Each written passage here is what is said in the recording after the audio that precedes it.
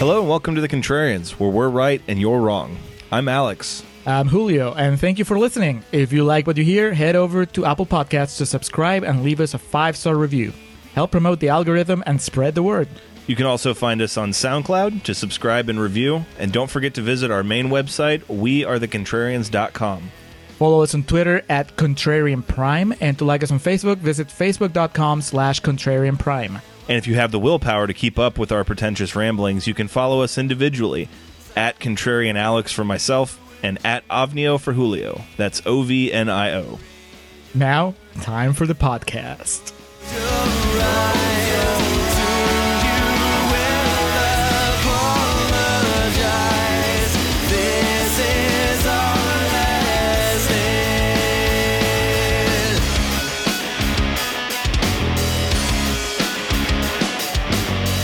All right, I am recording for Contrarian's Corner for Howard the Duck.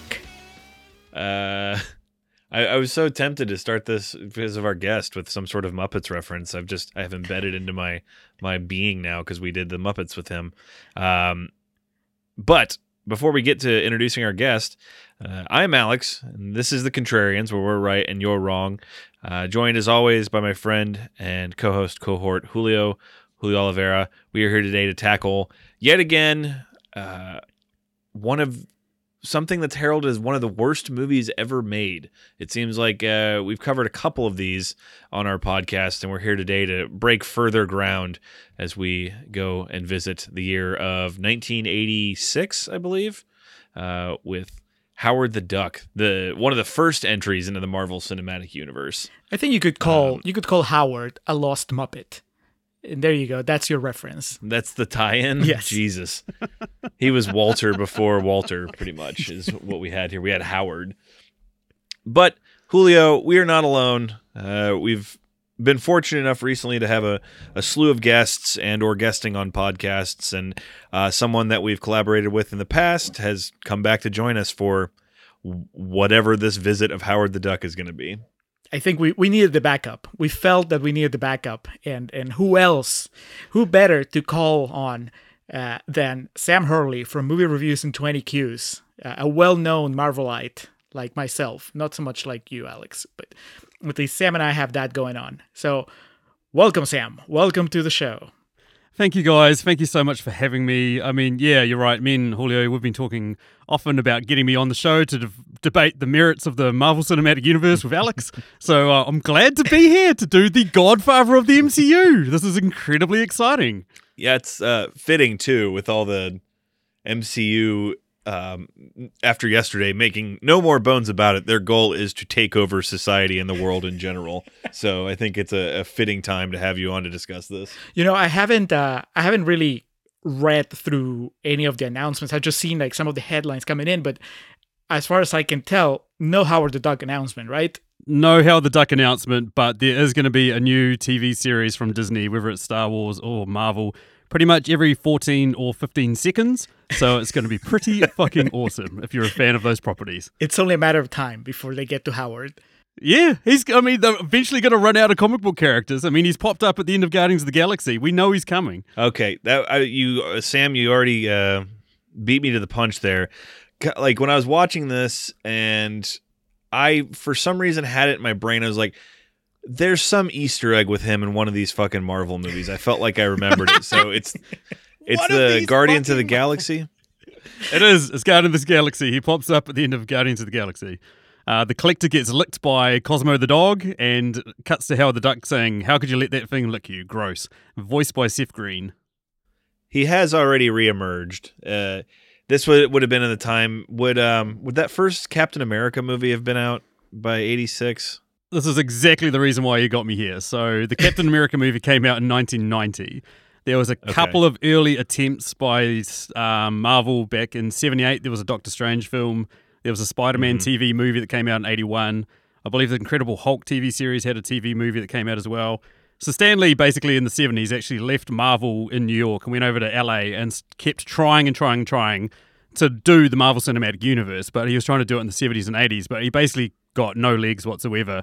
And so this, I believe, was the first cinematically released Marvel property, because George Lucas came on board and obviously got it made. Yeah. Okay, and Roger Corman, Fantastic Four is early 90s, right? That was 94, yep. Okay. All right. So getting a taste for the time here. Man, and, Sam and Marvel Facts is like you and Wrestling Facts, Alex. I'm just here in awe. Yeah. I'm just getting warmed up, Julio. And coming fresh off the heels of a little independent film called Back to the Future, Leah Thompson became the first starlet, I would say, of the Marvel Cinematic Universe with her performance here in Howard the Duck. So, with all that introduction, a little bit of potpourri discussion here to get us going. If this is your first time listening to The Contrarians, we appreciate you listening. If this is your returning listener, thank you very much. Give us a moment here while we explain our gimmick to our new listeners. Here on The Contrarians, we like to rage against the Rotten Tomatoes machine, as we say. Find a movie on Rotten Tomatoes that is highly rated. We typically shoot for about 85, 90% and above, a lot of times known as certified fresh. And we'll make a case for maybe why that movie shouldn't be so highly regarded, maybe why it should be taken down a peg or two.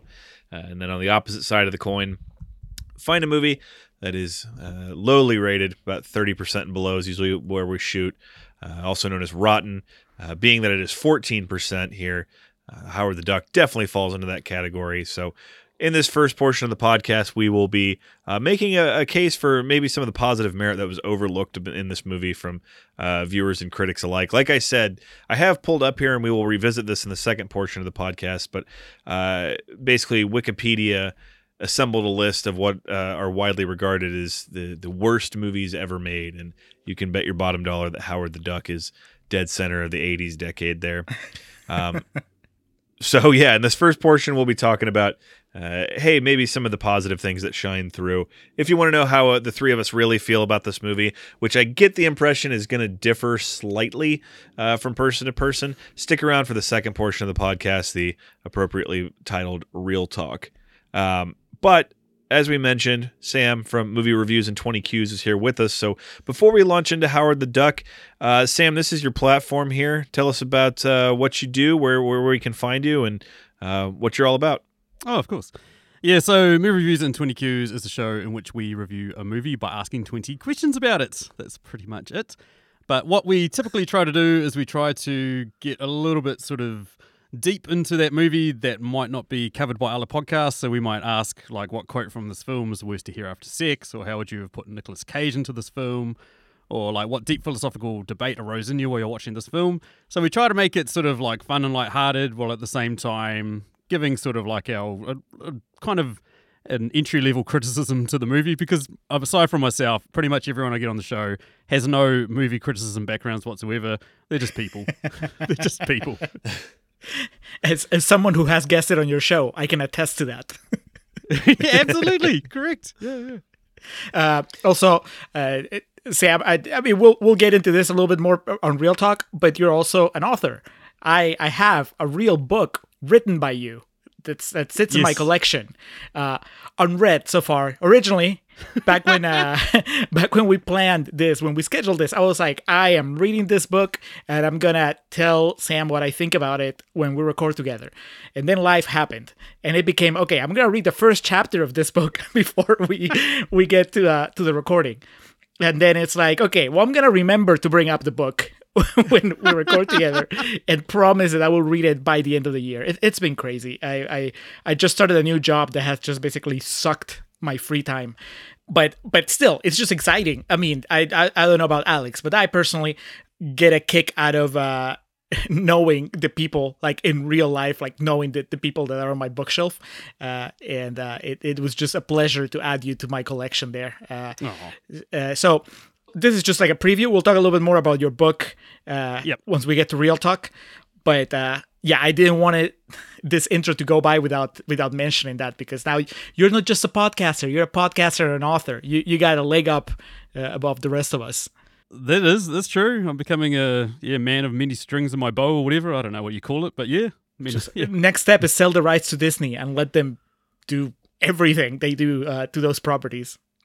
I would not be surprised if by the end of this podcast that New Zealand is completely owned by Disney. I feel like it's just going to happen at some point. I feel like we'll probably be the first country to get bought, because we're so far in the future ahead of everyone else. I think we're just going to get bought. I think we're going to get bought out by Disney. Yeah, and then we'll have, I don't know, whenever we can travel safely again. So like 2025, whenever I go back to Disney, and there'll be the movie reviews in 20Q's Cantina at Disney Springs, and we'll just have Sam in a tuxedo greeting everybody. Good evening. Welcome. Here are our specials. Hello, good people. How are you? Yeah, I can just imagine it. All right. So let's get to it here. One of you fucking nerds here, bring me up to speed on Howard the Duck. Now, this is a Marvel property, so I'm just going to give a basic outline of my knowledge. This was like more of an adult-oriented comic. Is that correct? That is correct. I will sort of show a kink in my Marvel armor. I was not that familiar with Howard the Duck. He's not one of the more common characters, you know, like immediately when you think of Marvel, you think of X-Men, Fantastic Four, Captain America, Thor, all those sorts of guys. Howard the Duck was sort of, I believe, a mid-70s creation that was sort of geared towards more adult audiences, and he was supposed to be just a piss take, just a sarcastic dude that, yeah, basically is this film in a lot of ways. But yeah, that was the whole intention of him. Yeah, I know even less than that. I know he's a duck, and I know he talks, and I know he had a comic. I've always been curious to check it out, but I've never gotten around to it. I think it's good because it means that the three of us, experienced this movie, or at least we had a starting point that was similar. We knew very little about the character in the comics, which means that we are going to judge it on its own, not as in how it compares to the original material, which I think is good. It's fair to the filmmakers. I don't know how much of the original backlash was just, you know, I don't know, fans of the comic that thought that this wasn't an accurate representation, but I guess we'll see. There was a ton of people writing into Warner Brothers to say Michael Keaton shouldn't be playing Batman. I doubt there was anybody writing into Marvel or whoever made this film to say whoever shouldn't be playing Howard the Duck. In fact, I think there probably were people petitioning for this movie not to get made, if anything. So yeah, that's kind of where my confusion originally came in, because going into this, I thought this was like an R-rated like comedy, and then I realized I had it flipped. Like I thought that Howard the Duck was one of the more fluffy, kid-friendly characters that Marvel had, and then they tried to make an adult comedy out of it, but it was kind of backwards. So yeah, like a half hour into it, I was like, they haven't said fuck once. And then I looked at like the little skadoodle of what I was watching. I was like, oh, this is rated PG. And then the rest of the movie just kind of happened to me. So I realized what I was in for. So to start us off with just that, I watched this movie. Sam, something we've been doing is just kind of explaining how we came to watch this movie and kind of just giving our quick thoughts on the transfer, however it was you came to view it. As part of the Showtime package, it was on demand. Hilariously, it was coming off, I think, at midnight tonight. So I watched it. It was almost fortuitous. It was destiny for us to get together for this recording today, because it was like only X amount of hours left to watch Howard the Duck. And so I watched an HD presentation of it. I couldn't tell if it was the DVD transfer or what it was, but picture was all right. You know, the Criterion Blu-ray coming out in a few months, I think will up the game a little bit. Sam, how did you watch this? Do you own this in your Marvel collection? No, this is, an incredibly big blind spot for me. I really should own this in my Marvel collection. I watched this on Netflix. It was on Australian and New Zealand Netflix, which is completely different to American Netflix. We've got about 2% of the quantity of films and stuff that you guys have, but I watched it on Netflix. I watched it on Netflix for the first time, maybe 2 years ago, and yeah, I watched it again, obviously for this podcast. So yeah. Well, Netflix in America doesn't have Howard the Duck, so you have the right 2% over there, and we're missing out. I had to rent it on Amazon Prime because I don't have Showtime, and it was fine. I watched it on the big TV. It looked beautiful, gorgeous colors. That duck looked like a real duck. Leah Thompson. This is just. I guess I've never seen Leah Thompson on the big screen besides whenever I watch Back to the Future in movie theaters. So it was quite the experience. So immediately with Howard the Duck, as anyone who listens to this podcast knows, I am a big whore for vintage studio signatures. So just seeing that old school Universal studio signature just filled me with such warmth and happiness. It definitely readied my body for what was about to follow. And then immediately you get the George Lucas Presents. My note just says George Lucas LOL. Did you know that? Did you know that he was kind of like the muscle behind this operation? So there was a few things I knew about this movie. One of them, obviously, was its legacy, or I guess its infamy. I knew that Leah Thompson was in it, and I knew that George Lucas was attached because it put a ding in his facade, or his image, excuse me, there for a little while. So that was one of the things I knew, but I didn't realize he was so prominently featured. And then I looked at all like the poster and advertising, and it was all George Lucas Presents. They wanted to get the most out of that Star Wars connection. Now, I do have quotes, Alex. It sounded like you're about to launch into a. I'm sorry, I was getting ahead of it here. I was getting excited with all that shit we were talking about. So, yes, being at 14%, it does mean that it's not like this movie set the world on fire as was intended. So, what were the critics saying about it, Julio? Okay, so I got a bunch of rotten quotes from the Rotten Tomatoes website, and I don't know where they fall on the timeline, because as I was scrolling through them, it felt like a lot of them were just post MCU quotes, and I don't think that's fair. I think like we were talking just a little bit ago, it's the fair thing is to judge the movie on its own, not to judge it as part of the MCU. That said, somebody like Danielle Zolzman from Zolzy at the Movies says, Howard the Duck is the single worst film based on a Marvel Comics character to come into existence. Which, I mean... Categorically incorrect. I have seen Thor Ragnarok. Oh! No, Alex. Not even in Contrarian's Corner. I'm out. Say that. I'm out. Yeah. I was going to make the same joke, but I was going to use Iron Man 3, which is a lot more accurate. But Yes. Yeah. Anyway, Jason Bailey from DVDtalk.com says, the first big screen adaptation of a Marvel comic book makes their subsequent films seem like the flowers that bloom beneath a heavy load of dense fertilizer. Has a way with words, Mr. Bailey. Scott Haller from People Magazine says, if you want to know why grown-ups don't go to the movies anymore, try suffering through this ludicrous curiosity. And that has to be one of the most pretentious things we've read on this show. And that's covering a lot of ground. Yeah. So he's a grown-up, I guess. He doesn't like practical effect ducks. And finally... What a bitch. This guy right? claims to be a grown-up. You get an hour and 51 minutes of all-time hotness with Leah Thompson in this movie, and this guy's like, yes, I don't find the cinema very attractive anymore. Fuck off.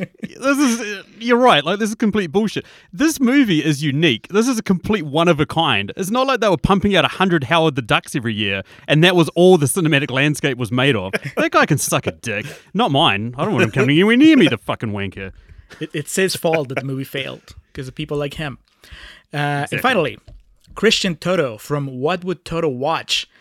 Howard the Duck is the first clear sign that George Lucas, who executive produced this mess, ran out of pixie dust after wrapping Return of the Jedi.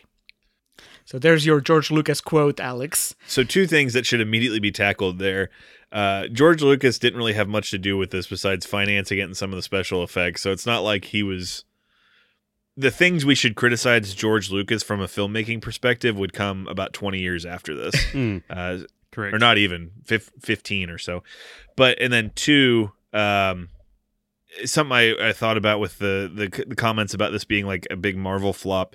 If you just watch this movie, especially in like 1986, I imagine that none of the marketing material was Marvel's Howard the Duck.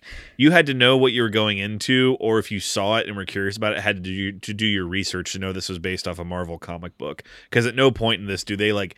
There's no even like cute like wink and nods like he's reading a comic in the waiting room in some scene. It is not presented like a Marvel movie at all, as we know them. I should say. There's no Stan Lee cameo. Yes. Yeah, there's no Stan Lee cameo, and you're completely right. Like my wife's favorite Marvel film is Guardians of the Galaxy. It's one of the few films that she actually watched like multiple times, seen the end credits, all that sort of stuff. And then when we started watching this, she even turned to me and said, "This is based on a Marvel comic." And I'm like, yeah. So even she had no idea this was a Marvel film. Yeah, it was. I can imagine at that point in time that there was no foresight into what would become of Marvel movies. So I think it's kind of unfair to compare the two time frames. But even all these years later, right after more than 20 Marvel movies, like official MCU movies, there is still nothing like Howard Duck. Nah, Not hell even no. by accident. They haven't stumbled upon something that resembles it, which I think makes it even more special and more, I guess, worthy of attention. And it should be clarified, there's well over 20 movies in the Marvel Cinematic Universe. So Correct. don't just do this shit about maybe 20. But it was, correct me if I'm wrong, Marvel people, the first Iron Man that came out in 2007 is viewed as like the beginning of that, correct? 2008, yes, correct. Yes. Okay. So 22 years prior to the dawn of the MCU, they made their first the first attempt, was made by Universal Studios at a Marvel property-based film. And like I said, the old school Universal signature, just that had me right there. We get the George Lucas credit. No idea Tim Robbins was in this movie, so I was like, wait, what? Yep. Right away I was like, oh my God, seeing that. And I had to look it up, and it looks like this was, if not his first, one of his first dabbles into film. It was one. I don't think it was his debut film, but it was up there. And you could tell because he is wet behind the ears and eager to please in this movie. Yes. Correct. He is definitely out to make an impression, and I think he couldn't have chosen a better vehicle for that. How did you feel as the credits were rolling? I don't remember he comes before or after Tim Robbins, but when it feels like we cannot escape Jeffrey Jones in this podcast. He just sneaks into movies that we don't expect him to be in. I mean, for better or for worse, and it is for the worse. But with Jeffrey Jones, I was like, oh God. And then I remembered it was like, this was his peak. Like Beetlejuice was him on the decline. This was, Ferris Bueller. This was as hot as he was going to get. I did not expect him to turn into like a fucking Doc Brown style alien by the end of this movie, but that's a bridge we'll come to. Yeah, Jeffrey Jones, it reads like such an 80s cast. Like you can't, I was going to say you can't script this, but you can, but just like watching this from 2020 lenses, everything about the opening of this feels like an ambitious film made in 1986. It's glorious. Yeah, absolutely. All right, so right off the bat here, we get an establishing sequence that we're on this planet where ducks reside as opposed to humans. It's basically everything's the same. It's just ducks instead of people. We quickly learn our main character, the titular character, Howard the Duck, is here and in his home city, town, planet, is beloved. He is a ladies' man based off his answering machine. And I don't know where he's coming home from, but we see that he's just coming home to unwind, maybe from work, maybe from a date gone awry, maybe, whatever he's been doing. And he is sucked from his home planet. And in the process, we see a bunch of bystanders. We get for whatever reason, a duck in the bathtub. So we get a set of duck boobs to kick off this movie. What I'm leading to here is, if this movie was made today, and both of y'all are big MCU, junkies, so this is something y'all are, I guess, just okay with, everything that we had seen in the first 10 minutes of this movie would have been CGI. But here, we're getting practical effects, clearly a little person in an outfit here that's playing Howard the Duck, and full set pieces, stage design, sets. It's glorious. Now, I understand that in the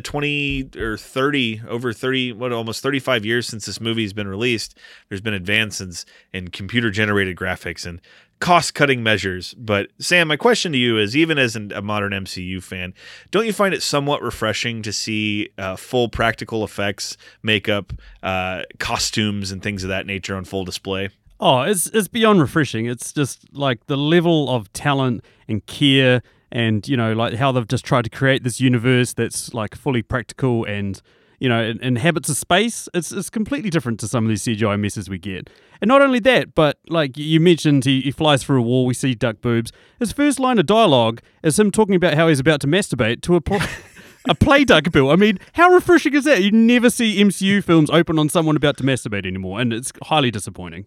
Not yet. Phase 5 is coming. That's true. Peter Parker just hit puberty, so hold on. I think that what's He just even, realized his aunt is Marissa Tomei. He's like, oh God. what I think is it's almost as bold is the fact that they spend, 5-10 minutes setting up this world, this very well crafted, well developed duck planet, and then they just throw it out the window. I mean, I didn't know, because I didn't know anything about this movie. I didn't know what the deal was. I didn't know that we were not going to spend 2 hours in this duck planet. So to me, when you introduce it with such care, with such attention to detail, I'm thinking, okay, this is where the adventure takes place. I don't know how Leah Thompson and Tim Robbins show up, but maybe they do voices. I don't know. And then they're gone. It's just gone, and you never see it again. It just. I don't know if that was just George Lucas kind of, he had all that Star Wars money, so he's like, I don't care. Just build me a fully realized duck planet. It doesn't matter if it's only going to be there for 5 minutes. I think it just shows such a confidence in storytelling and a willingness to not take shortcuts.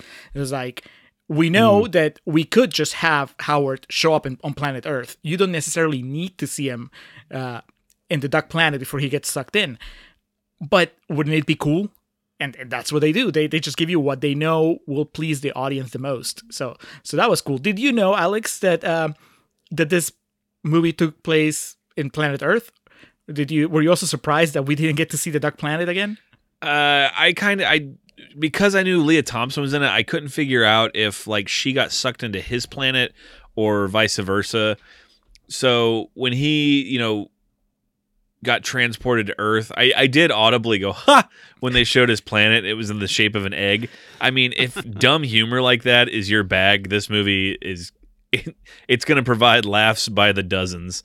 And so I kind of quickly figured out where it was going. But that being said, yeah, I kind of was longing for a movie set with all of the duck people, so I could salivate at the idea of practical effects the entire time. You mentioned like George Lucas greenlighting something.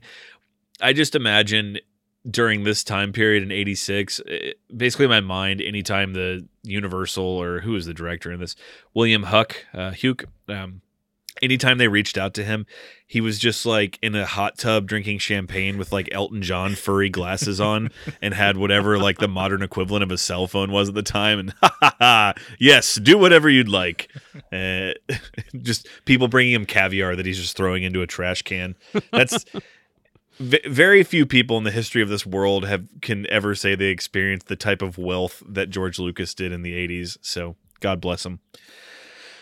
Julio, so we have been transported to Earth here, of all places, Cleveland, Ohio. Now, again, not knowing the comic book or anything like that, I don't know if that's particular to it, but for us contrarians here, it's a trip back from not too long ago with the Rocker. I know. So we're right back in the home of the Rock and Roll Hall of Fame. Yeah, this Cleveland, and there's I hadn't made the connection until you mentioned it now, but yeah, rock and roll plays a big part in this movie. So. Now we know where Rainn Wilson got its inspiration from. Well, I was about to say, Julio, you can give us a bit by bit here of just, it's a immediate fish out of water tale.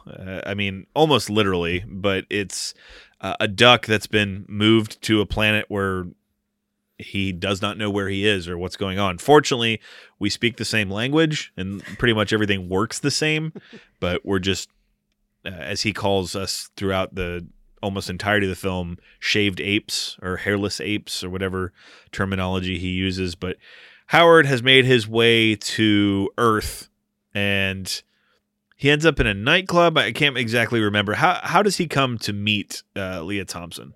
Well, he's assaulted when he first arrives by some hooligans that look like they should be hanging out with Ben Affleck and Matt Damon in Good Will Hunting. And then they bring him to the nightclub as a joke, as a gag. Leah Thompson is playing at that bar. Yeah, correct. And that's our introduction to her, as we see her rocking out, full 80s, I guess, costuming and makeup. And Howard's adventures keep going because he gets kicked out of the club and runs into other people. But Leah Thompson's band is playing through all of it. She just becomes the soundtrack. And like I said, I didn't know anything about this movie. I knew very, very little. I certainly did not expect musical Leah Thompson to to basically be one of the constants here. And that was a nice surprise because, I know her from Back to the Future. Like I said, to me, she is Marty's mom. She's Lorraine. She's kind of innocent, but also she has like an innocent sexual side to her. And this character that she plays here, Beverly, she's kind of like a couple steps removed from that. So she was recognizable enough as Marty's mom, but also her own character. I found it really endearing. I was glad that she did not go with kind of the stereotypical portrayal of a female rocker, which would be maybe like a little harsher around the edges, a little more maybe aggressive towards talking duck. Instead, she's still kind of, when she finally meets Howard, she kind of embraces the weirdness of this development, which I thought was pretty cool. Yeah, Leah Thompson's singing, by the way, and that was Leah Thompson's real hair. She apparently went through 2 hours of preparing her hair every day for the movie. So if that's not dedication, I don't know what is. Just when you think she can't get any hotter, you learn little tidbits like these. She goes from a movie where she tries to seduce her future son to a movie where she tries to seduce a duck. I mean, it was just a hell of a run there. So, Sam, do you have any nostalgia, or I guess does the whole 80s aesthetic bring you comfort? And I mean that from like 80s movies, not like a movie that's made today that's set in the 80s, but watching something like this, the way it's presented and the clothing and everything at the time, which was meant to be cool and not presented as nostalgia. But are you kind of a dork like me when it comes to stuff like this, and it brings you kind of a warming sense to what you're watching? Yeah, there's sort of like a level of innocence and naivety that we sort of had back in the 80s that, you can see in these films. Like there's no social media, there's none of that sort of stuff. And it's funny, like you're talking about the aesthetic, like on our podcast recently, we've done Blues Brothers and Roadhouse, one of which was made in 1980, the other one was made in 88 or 89. And both of those movies had a band playing in a bar, and the band was just surrounded by a cage. And we get the same thing in this film, which makes me wonder just like how violent people were towards bands back in the day. It's just, it like fills me with curiosity. Well, that's the thing. When you don't have smartphones around, then people feel like they can get away with anything because nobody's going to be recording them. So True. Yeah. The 80s were a much more dangerous place. As much as I love the 80s, I'm also fully aware that we are safer now. Yeah, the whole thing with the no cell phones in this too, I was thinking about just Howard's existence. There would be, based in this movie, there would be so many people that would be labeled as crackpots for saying they saw this like talking duck because, now it would go viral, as they say, or it'd be on TikTok. And here, Beverly, Leah Thompson, just ends up getting saved from two assailants by Howard, who breaks out, is it duck foo? Quack foo. Quack foo. Yep. The play on words are not minimal in this film. And I was kind of gracious for this scene because Julio and I have watched several movies from this time period where the male on female violence, and it's specifically like an innocent movie, it seemed like there was a heavy reliance on victimizing women. And so to see this here, that it's just these guys that are kind of just like fanatics that aren't lightening up, but at no point during watching this, I don't know about y'all, but I didn't get uncomfortable, and Howard kind of came to save the day at the right time. This movie does what I'm trying to say is this movie does a really good job of keeping a really light air about it throughout the entire duration of it, even in the moments of peril and distress. At no point did I find this movie taking itself more seriously than it needed to, or creating situations that were way too heavy for said movie. Yeah, you're right. And it is almost like a precursor to the Marvel Cinematic Universe where you're watching it and you're like thinking, okay, the hero's in danger, but at no point are you thinking, oh, this guy's going to die. And even when they do die in the Marvel Cinematic Universe, you're still like, oh, okay, that happened. And this movie just captures that really well. Like, at no point do you fear for the lives of your main characters. So you can just sit back, have a good time, enjoy them going through the emotions, and just play it for the comedic value that we've got. Yeah, and I think that the filmmakers are very aware of the power that this unusual weapon they have in Howard the Duck.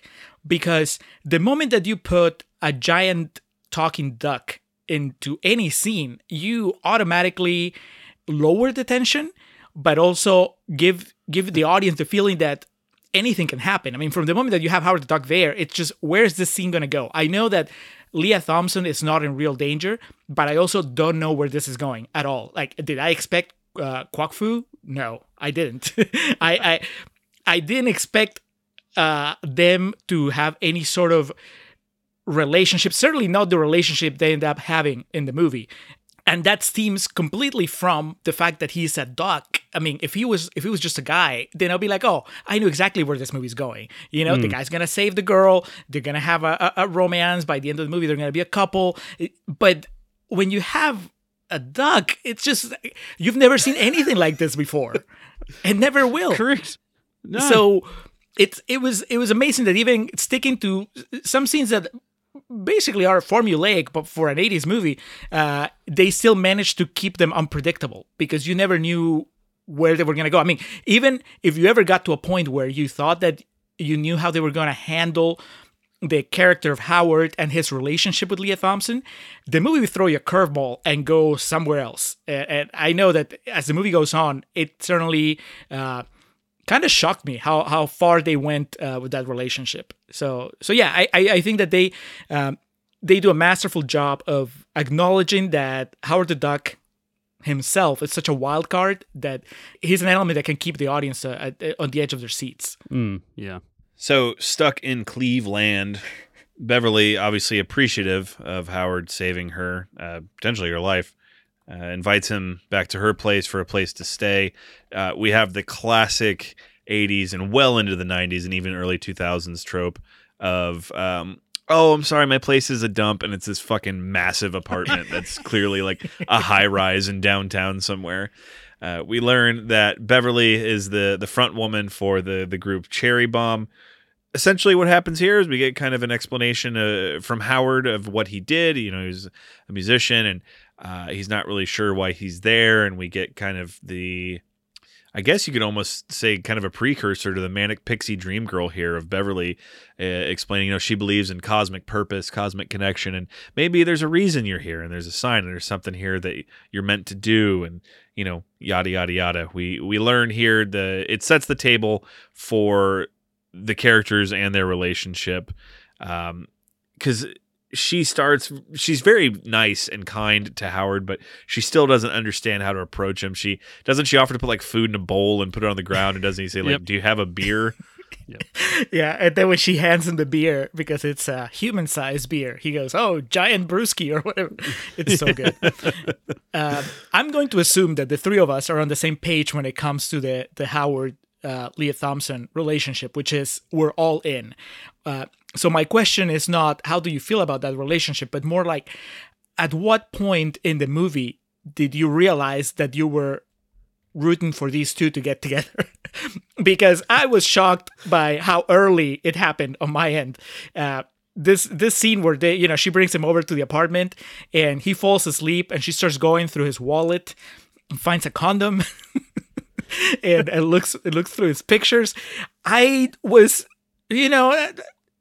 not put off by it. I was fully behind her kind of rummaging through his stuff and connecting to him, because I don't know, I just found it really endearing. And the music, like the score was nudging me along.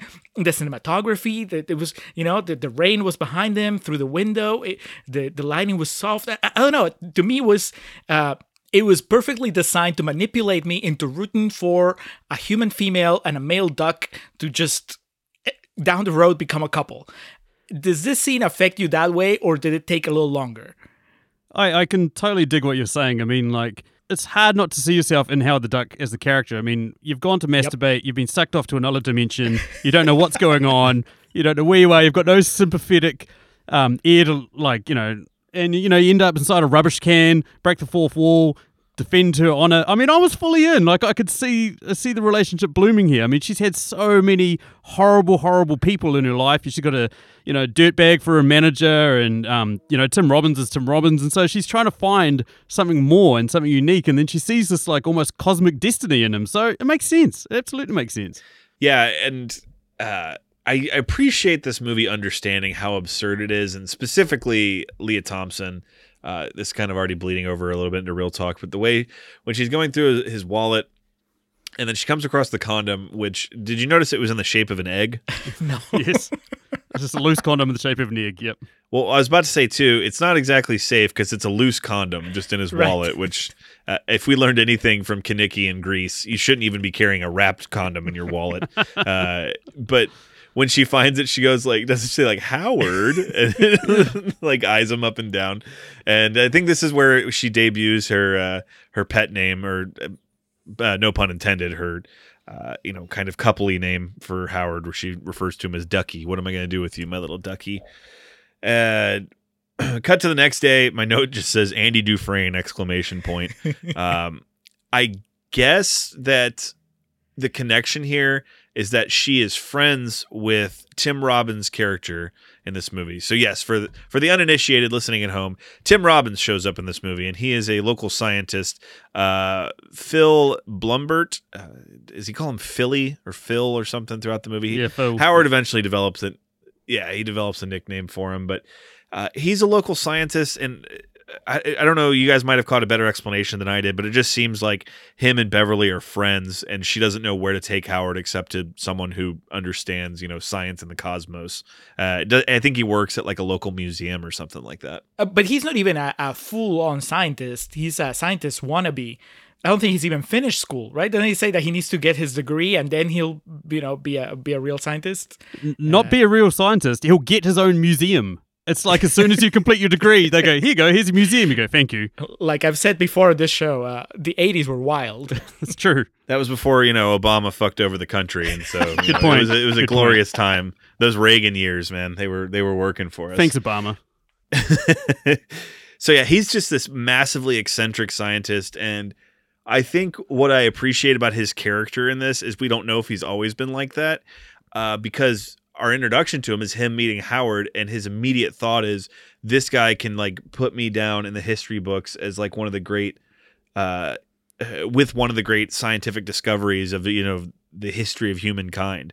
So from this point moving forward in the movie, he's just basically obsessed with the idea of working with Howard to learn more about his species, his planet, and to bring this information to the forefront. So it's not, it's not Andy Dufresne. I had that note here, but it's not that type of Tim Robbins. He's just really whimsical and eager, and both his character and Tim Robbins himself in this movie. Having not known he was in this coming into it, this was like blowing my mind what I was watching. So this, I'm trying to think of more of the well-kept cameos or performances in the MCU, but this has to be right up there for me. It's right next to Samuel L. Jackson at the end of Iron Man. Just Tim Robbins showing up in Howard the Duck. Yeah. I would like to talk to you about the Duck Initiative. To me, more than blowing my mind, he just kept me off balance, because for most of the movie, I would say for at least half the movie, I couldn't tell if he was friend or foe. I couldn't tell if he had, because like you said, he seems to be looking out mostly for his own reputation. So I didn't know how sincere he was whenever he was trying to help Howard, because he basically promises Howard that he's going to figure out a way to get him back home. But I couldn't tell, because one, I've never seen Tim Robbins be this young and this out there in a performance. So I couldn't read him. Is he a bad guy? Is he a good guy? And again, going back to Howard the Duck as a kind of a wild card himself, once you put him in that scene, you really don't know. I mean, if it was a regular human male, Leah Thompson and Tim Robbins, then I could probably get a better sense of how I'm supposed to feel about Tim Robbins. But because there's a duck there, I just can't really. It just had to wait for the movie to let me know, which was pretty exciting. Because usually, once you see that they've cast an actor or an actress that you can kind of tell what to expect from that performance and from that story. But in this case, that was not what was happening. So I was thrown off by his presence. Yeah, I'd basically echo the same thoughts as you. I have never seen him give a performance like this. And when I watched this with my wife, she actually, she's not as big a cinephile as me by any stretch of the imagination, but while we were watching it, she was like, is that Tim Robbins? And I was like, yeah. And then after a couple of minutes, she goes, is there two actors in Hollywood named Tim Robbins? And I was like, what do you mean? She's like, is there the Shawshank Tim Robbins and then there's this Tim Robbins? And I was like, no, they're the same guy. They're the same guy, Stacey.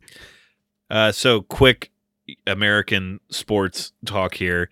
I couldn't find anything about it. I didn't do too much research on this because I didn't want to spoil too much of it going in. But despite them being in Cleveland, he's wearing a Ohio State sweater here, which is in Columbus or outside of Columbus. My thought was that the breaking point on the budget was that they couldn't afford for him to wear a Cleveland Browns jersey or something.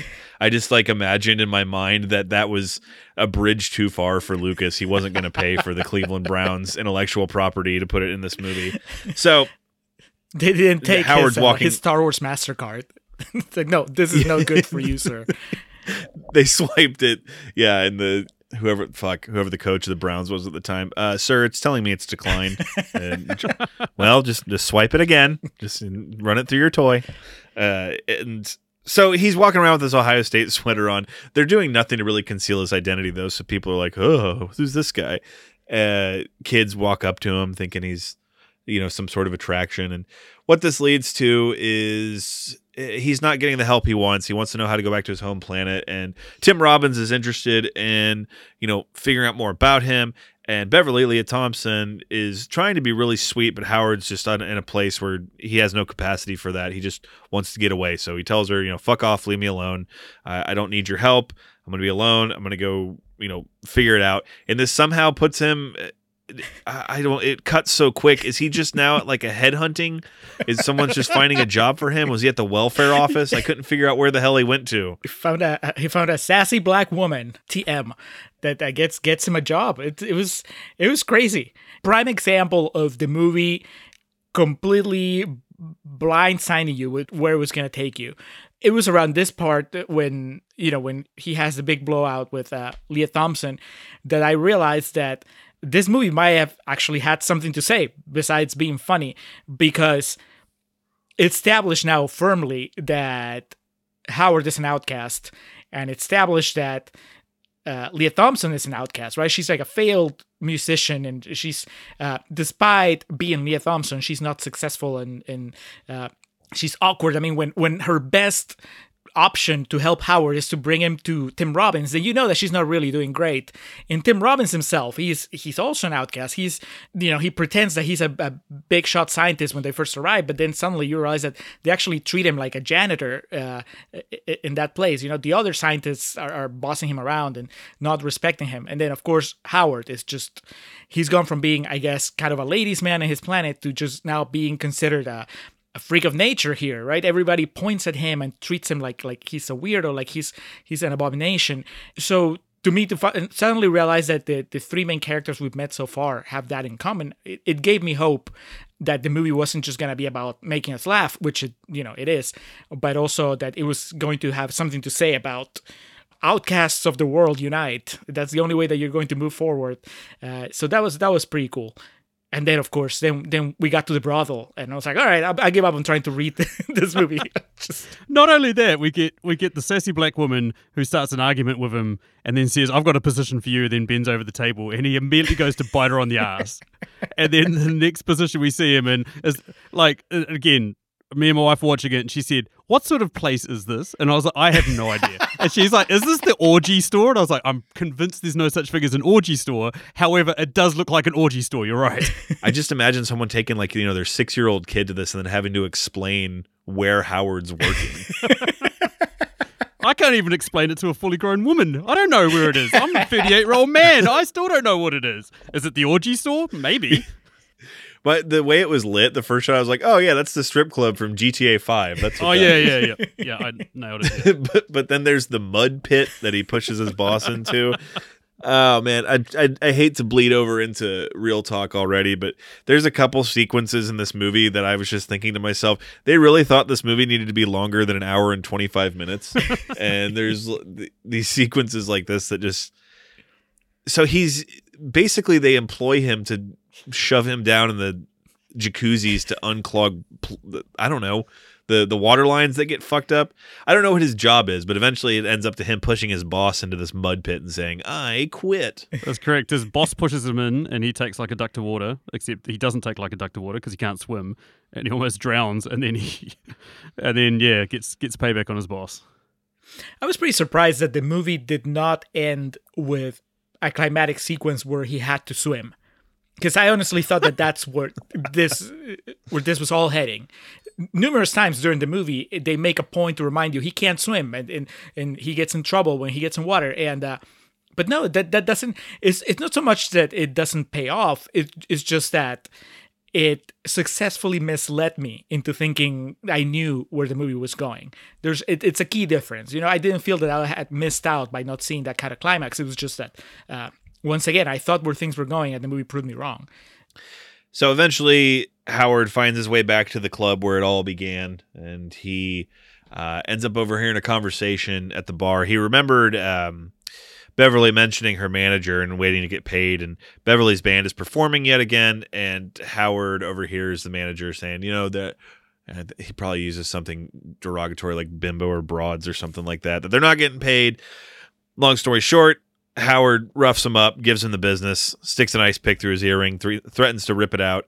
When he tries to sick his boys on him, he says he has space rabies, so they better stay away or something bad will happen. One of his henchmen here is Richard Edson, who is a fucking perennial, hey, that guy. But I recognized him. He was the garage attendee in Ferris Bueller that takes Cam's dad's car out for a joyride. So when I saw him, I immediately was like, I have to figure out what this guy's from. And I did, and it brought me joy. So from there, takes care of the manager. He goes backstage to meet with Beverly and the band. The girls in the band are so surprised, like, "Oh, you must be Howard. We can't believe you're real." Leah Thompson looking incredible, as in every scene of this movie. And Phil shows back up, Tim Robbins. It's basically just to bring them all back together again. And then in this sequence, Tim Robbins has possibly my favorite line in the entire movie, where he's like, "I brought pizza and beer." Howard asks him, "What's pizza?" And the way Tim Robbins describes it is, it's a circular Italian food object. That I had to write down the exact quote for that because it tickled me pink. So the idea being, Howard's back with Beverly. They're going to go back to her apartment. Phil ends up taking a feather, off the ass of Howard. He's going to take it to his lab for research and study. They go back to her apartment, not before he reveals to the band that he got them paid. He gives them their money. This is where we get if this exact scene happened today, there would be a lot of people mad. Who was the pretty blonde lady that was in the Star Trek movie that they showed her in her bra and panties and everyone got all up in arms about it? Oh, Alice Eve. Yeah.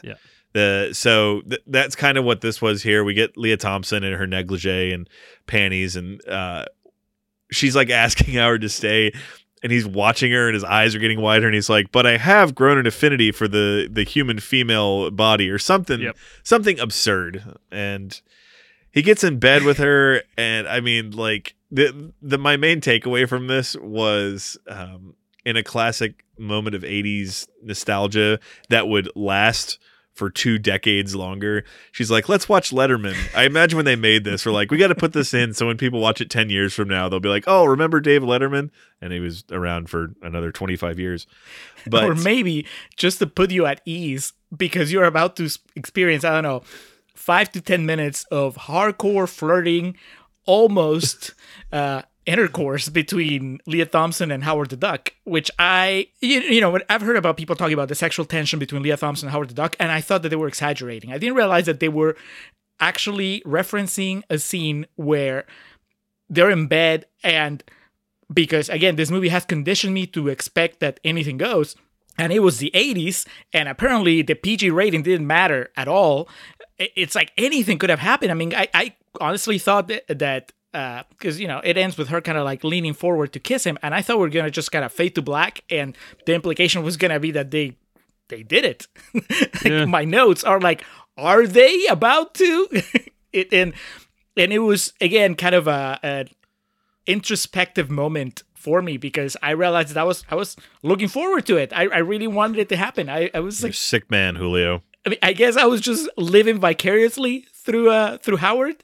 I don't know. It was crazy. I honestly, I am, as much as people talk about this movie, I'm surprised that they don't talk about it more because this is insane. Yeah. When Alex, when you were saying that people would be mad if this happened, I thought you were referring to this, to the just shameless romance between a human woman and an anthropomorphic duck. It's crazy.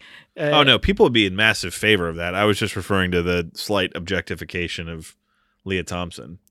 In today's woke age, everyone would be all for that. They would be mad that they didn't fuck. That would be what would happen if they released this now. It's such an amazing scene. Yeah, like what strikes me the most about this was just how strong she comes on. And Alex, you sort of stole my thunder a little bit from before because I was just imagining when they were writing this movie and they're sitting there with George Lucas and they're talking about this and they're like, okay, we need to find an A-list actress who's comfortable with outrageously flirting in a very overt sexual manner with a duck. And then someone's like, hey, guess what, guys? I just watched a movie in which a woman tries to seduce her son. And they're like, holy shit. And then George Lucas is sitting there going, well, I made a movie where brother and sister kiss each other, so let's do it. She sounds perfect. Let's keep pushing the envelope. Let's do it. Let's go for this woman. She sounds amazing. That's just, yeah, these conversations every time I just picture fucking George Lucas and the Joe Frazier, the mink white coat over a red turtleneck with again, just a bigger pair of sunglasses every time. But yeah, so, and she plays it off that she's fucking with him, but it's a hell of a convincing job. Some people would pay to hear that shit on the phone, like the way she's talking to him. So she does a good job here. She does end up giving him like a goodnight kiss, and then we get like the silhouette of it behind. For some reason, she has a shower curtain in front of her bed. And then the last person you want watching you do anything in bed shows up as Jeffrey Jones enters into the equation. He's there. I don't know who his lackey is, but it's him, Tim Robbins, and a third guy. And Tim Robbins has amazing delivery. She's like, Phil, what the hell? He's like, your door was open. so me and these two weirdos will come in here. Just to try to kind of go through this, why Jeffrey Jones and his assistant, second lackey, his Smithers, whoever it is that's with him, why they're here. They're colleagues, or they at least work in close proximity to Phil, Tim Robbins. They become aware of the feather because it's similar to one that they have. They match up, and they are scientists that were experimenting with some sort of laser to reach out to another planet and inadvertently pulled in Howard. I think they go a bit further into detail that doesn't make too much sense, but that's pretty much what I took away from it. They accidentally sucked Howard out of his home planet. Dude, I was still recovering from the Leah Thompson, Howard the Duck almost sex scene. So I mean, I picked up the very minimum plot points of Jeffrey Jones's story here. But yeah, I think you're right. He's responsible for Howard being on Earth, and he believes that he can send Howard back, but only as long as they get it done that night, I think, right? Yeah. Which leads to a tearful goodbye between Leah Thompson and Howard the Duck that is 100% convincing and earnest. I mean, you know, she's saying goodbye. She looks at the feathers that he's left on her bed, and yeah, let's talk about that real quick. Was that supposed to be like cum? Like, what was that? Well, it's funny you say that because, like as we discussed, he's basically sitting down to masturbate when he gets like sucked up by these scientists, and then they find one feather. So I'm like, how did that feather come off him while he's in that vortex? What is that feather they've got? And we see him when he's in the bed, and she starts stroking him, and the feathers on his head stick up. That guy's shedding. Good God. Shedding. I mean, maybe, yeah, I think that's the thing. I think he sheds when he's sexually aroused. Maybe that's the cleanest explanation. Either that or he ejaculates feathers, which is... That just the way she was like, Howard, what is this? I was like, oh God, what is going on? He even says to her, something to remember me by. What, alien STDs? Awesome. Cheers, man. So they head off, and they're going to take him back to the laboratory, Cyberdonics, or it has some awesome late 80s, early 90s name. I can't remember exactly what it is, but They're going to take him to the laboratory, shoot him back off to his home planet. On the way there, we get this ridiculous melding of dialogue, or more or less monologues, where Tim Robbins is basically doing Brando's monologue from On the Waterfront about how he could have been a contender. And then Howard starts giving Beverly the Casablanca of all the alleys and all the towns I could have ended up in. I ended up in yours. I was just like watching this with my jaw agape. Like, what the fuck is happening right now? Yeah, I mean, I don't want to cut into real talk too much, but like they knew they were making a modern classic, so they needed to pay homage to all the old classics that have come before it. They need to acknowledge the path that it took to make this amazing love story. It's a tip of the hat to the shoulders that we're standing on. Absolutely. So I'm going to be real with y'all. Like, we're like halfway through this movie, but we're going to be able to cover the second half of this movie in maybe 10 Absolutely. minutes. Absolutely. It's Yes.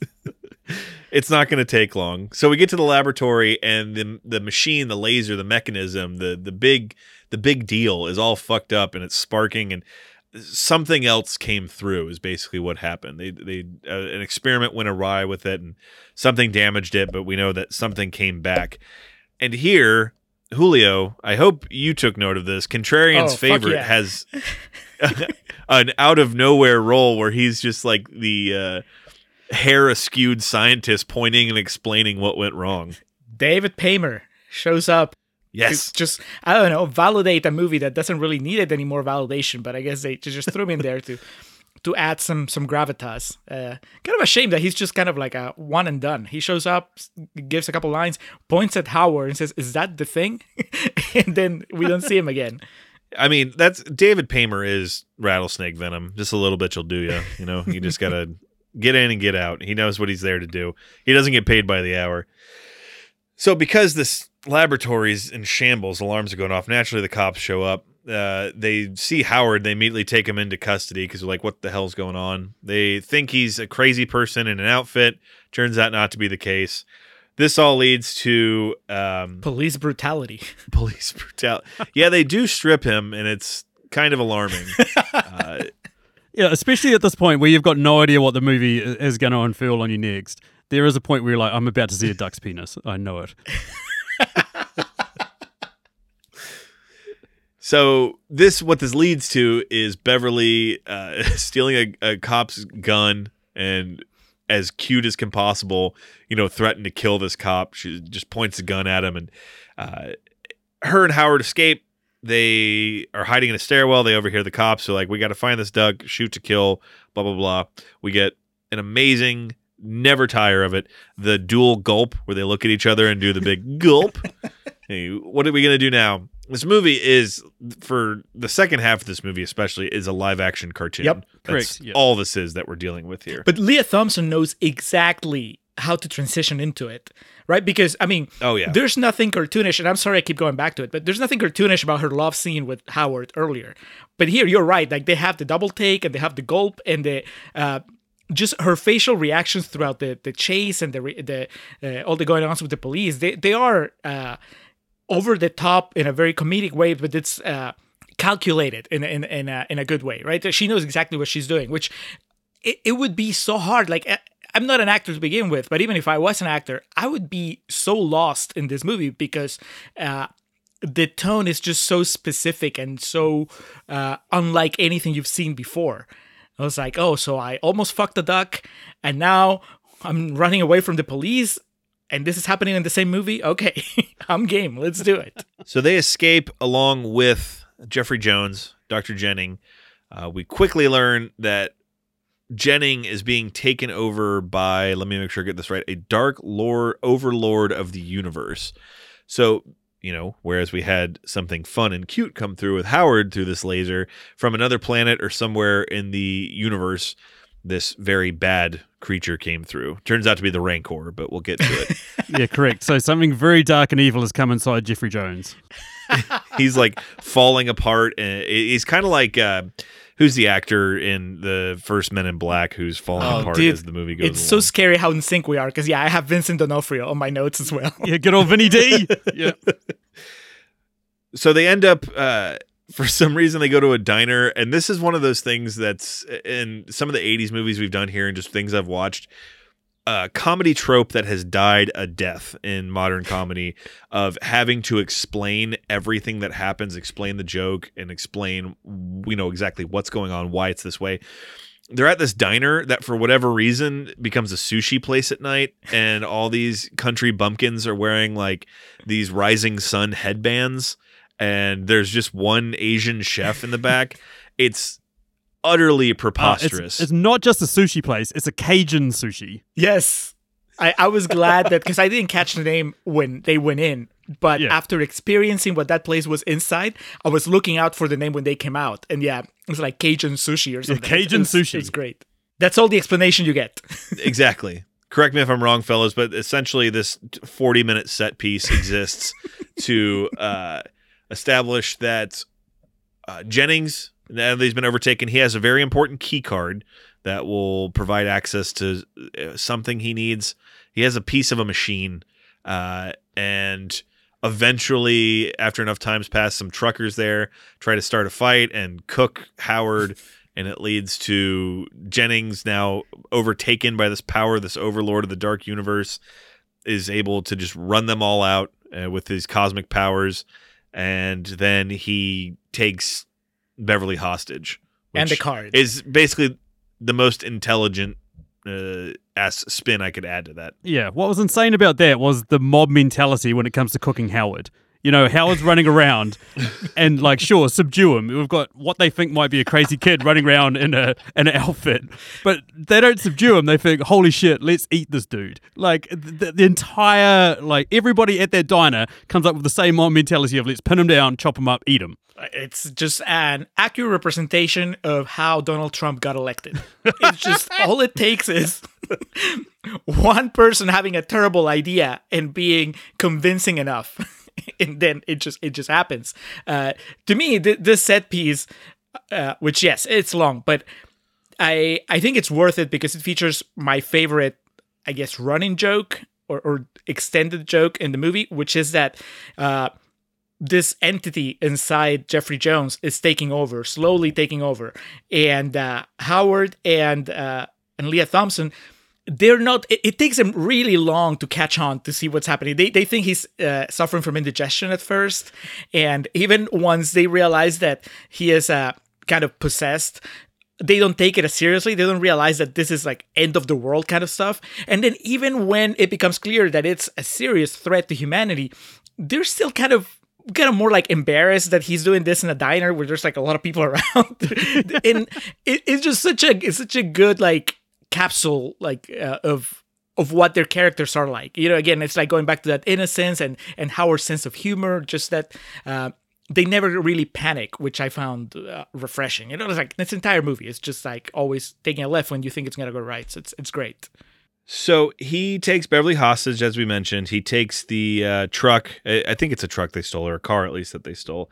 And he's transforming. We get some more awesome practical effects as these alien tentacles start coming out of his mouth. And he needs power. So at one point he plugs into the cigarette lighter in the truck that they're in.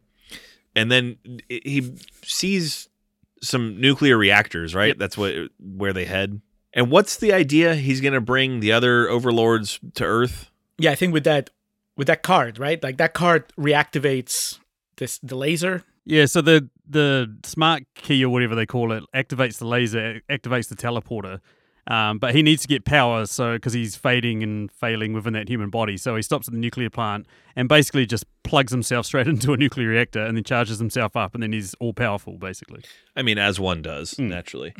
So Tim Robbins re-enters the equation as he's in custody because he knows, what's going on. He knows the trouble afoot. They're at the diner. Him and Howard ends up kind of rescuing him or freeing him, and then they find some fucking, Leonardo da Vinci. Yeah, a Randy Quaid and Independence Day level aircraft here that they're gonna fly, and. What's the explanation? Why is it there? And they have to rev it up like a fucking weed whacker? I thought it was Tim Robinson's creation. Is that not what it was? Because I thought that he said somebody's hobby is going to save the day. And I thought that meant that he had created I guess, this flying contraption. If that was true, then why is he not flying it? Because he lets Howard the Duck fly it. And I think his logic behind that was like, well, ducks know how to fly, you should fly this thing. Right. The best part about this microflight or light or whatever they're called is that at no point does Howard the Duck ever think to himself, we should pull this up and get this well off the ground so that no one can chase us. Instead, he flies it at about, I'll try to use an American here, between 1 to 2 yards off the ground for like the entire way to the place that they're, trying to track down Jeffrey Jones. And what I like about that is like most movies would just cut to him just flying, but instead we get this amazing 80s car chase scene where they're literally flying and chasing in cars as well. I mean, that's phenomenal. It's they're being shot at the entire time. It was I thought it was pretty exciting. The moment where they actually take flight, because it was sort of this vindication moment for Tim Robbins, because so far he's been such a loser, and by now I just realized that he's not the threat. Obviously, the movie has revealed his hand, and Jeffrey Jones is the bad guy, or at least Jeffrey Jones is possessed by the bad guy. So I'm all for Tim Robbins to do something good, and he does. He saves the day somewhat, and I was like, good. The nerd got his day on under the sun. It was cool, and it's exciting. It's got the ET scene with the bikes when they take flight. It's got nothing on Howard and Tim Robbins taking off for the first time. That actually takes flight though. This is like the Wright brothers plane that Sideshow Bob steals on The Simpsons. That's just 6 feet off the ground. 6 feet higher than me, Alex. So I'm just trying to understand. Did Tim Robbins construct this on the spot with scraps in the diner yard? I couldn't figure out where the craft came MacGyver. from. I think he had it. He was saving it for a special day, and He took it out of his back pocket. I gotcha. All right, so yeah, the chase is on, just like you said, and we get one other classic film reference here that's just kind of, I wouldn't even say shoehorned in. It naturally comes up as they're flying over like a lake or a pond or some shit, and there's duck hunting going on. And so almost in a dive bombing effort, Howard goes and knocks these hunters off their boats, and did you all catch he's shouting Tora, Tora, Tora as he goes down? I didn't catch that. I did not catch that either. Again, as Sam had pointed out, paying homage to the past because they were laying the groundwork for the future. My note just says, watching Tim Robbins do this rules. Because there's like the part where he's hanging upside down and he's getting dunked in the water over and over again. It's ridiculous. They finally arrive to the nuclear power plant where she's not even a hostage. She's like a comedic hostage at this point, like old spaghetti western tied to the train tracks type. Leah Thompson's tied up, and they run in and, hey, we're here to save the day type thing. And Leah Thompson says something like, be careful, he's in a really bad mood. Again, the dialogue written for the first half of this movie is not the same as in the second half. It's a lot of just really ridiculous, cartoony shit. Sam, explain to me what happens at the end here. I have a few notes, but like I said, the Rancor appears. What happens here? How do we close My this one movie? note is really big gun. Yeah. I think that's the best way to describe it, is Howard somehow ends up with a really big gun that's given to him by somebody that should probably be using it himself because they know how to use it. But instead, the movie blindsides you again. It gives it to Howard the Duck, who's also driving around in a little like golf cart type, things that you see in science research facilities for some reason.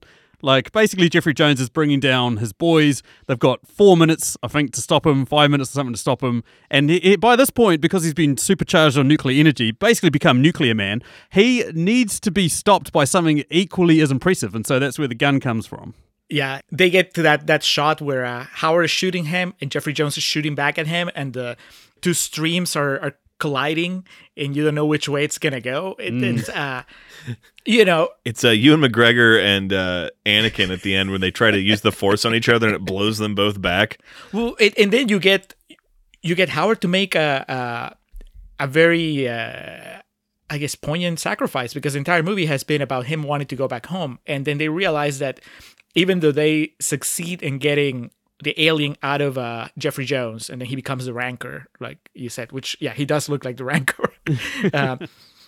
Even after they defeat the Rancor, he's still, the other aliens are still coming. So he's faced with the choice of, do I destroy the laser, which is the only way that I can get back home, or do I not destroy the laser and just let these monsters arrive on Earth and then see what happens. And he wisely does what any of us would have done, and he chooses to, stay on the planet that has Leah Thompson in it, and just destroys the laser and almost dies in the process, which I found, again, out of nowhere, this very emotional, completely earned scene where Leah Thompson is just very concerned for his well-being. And in I already used the word prescient earlier, but in a scene that laid the groundwork for the future in one of the only great Marvel Cinematic Universe movies, the first Thor, where he destroys the portal to Earth at the end of the movie. This is very similar. The only difference is that they didn't make a Howard the Duck sequel where he just went back to his home planet, and the only way they explained it was one line of throwaway dialogue. So, Howard the Duck 1, Thor 0. I will give it credit as well, because there's so many comic book movies that just do the giant beam up into the sky now. That giant evil threatening beam. Yeah. And Howard the Duck is just, just basically cut a path for all those films to follow in their, in his footsteps, basically. It got there first. It staked its claim.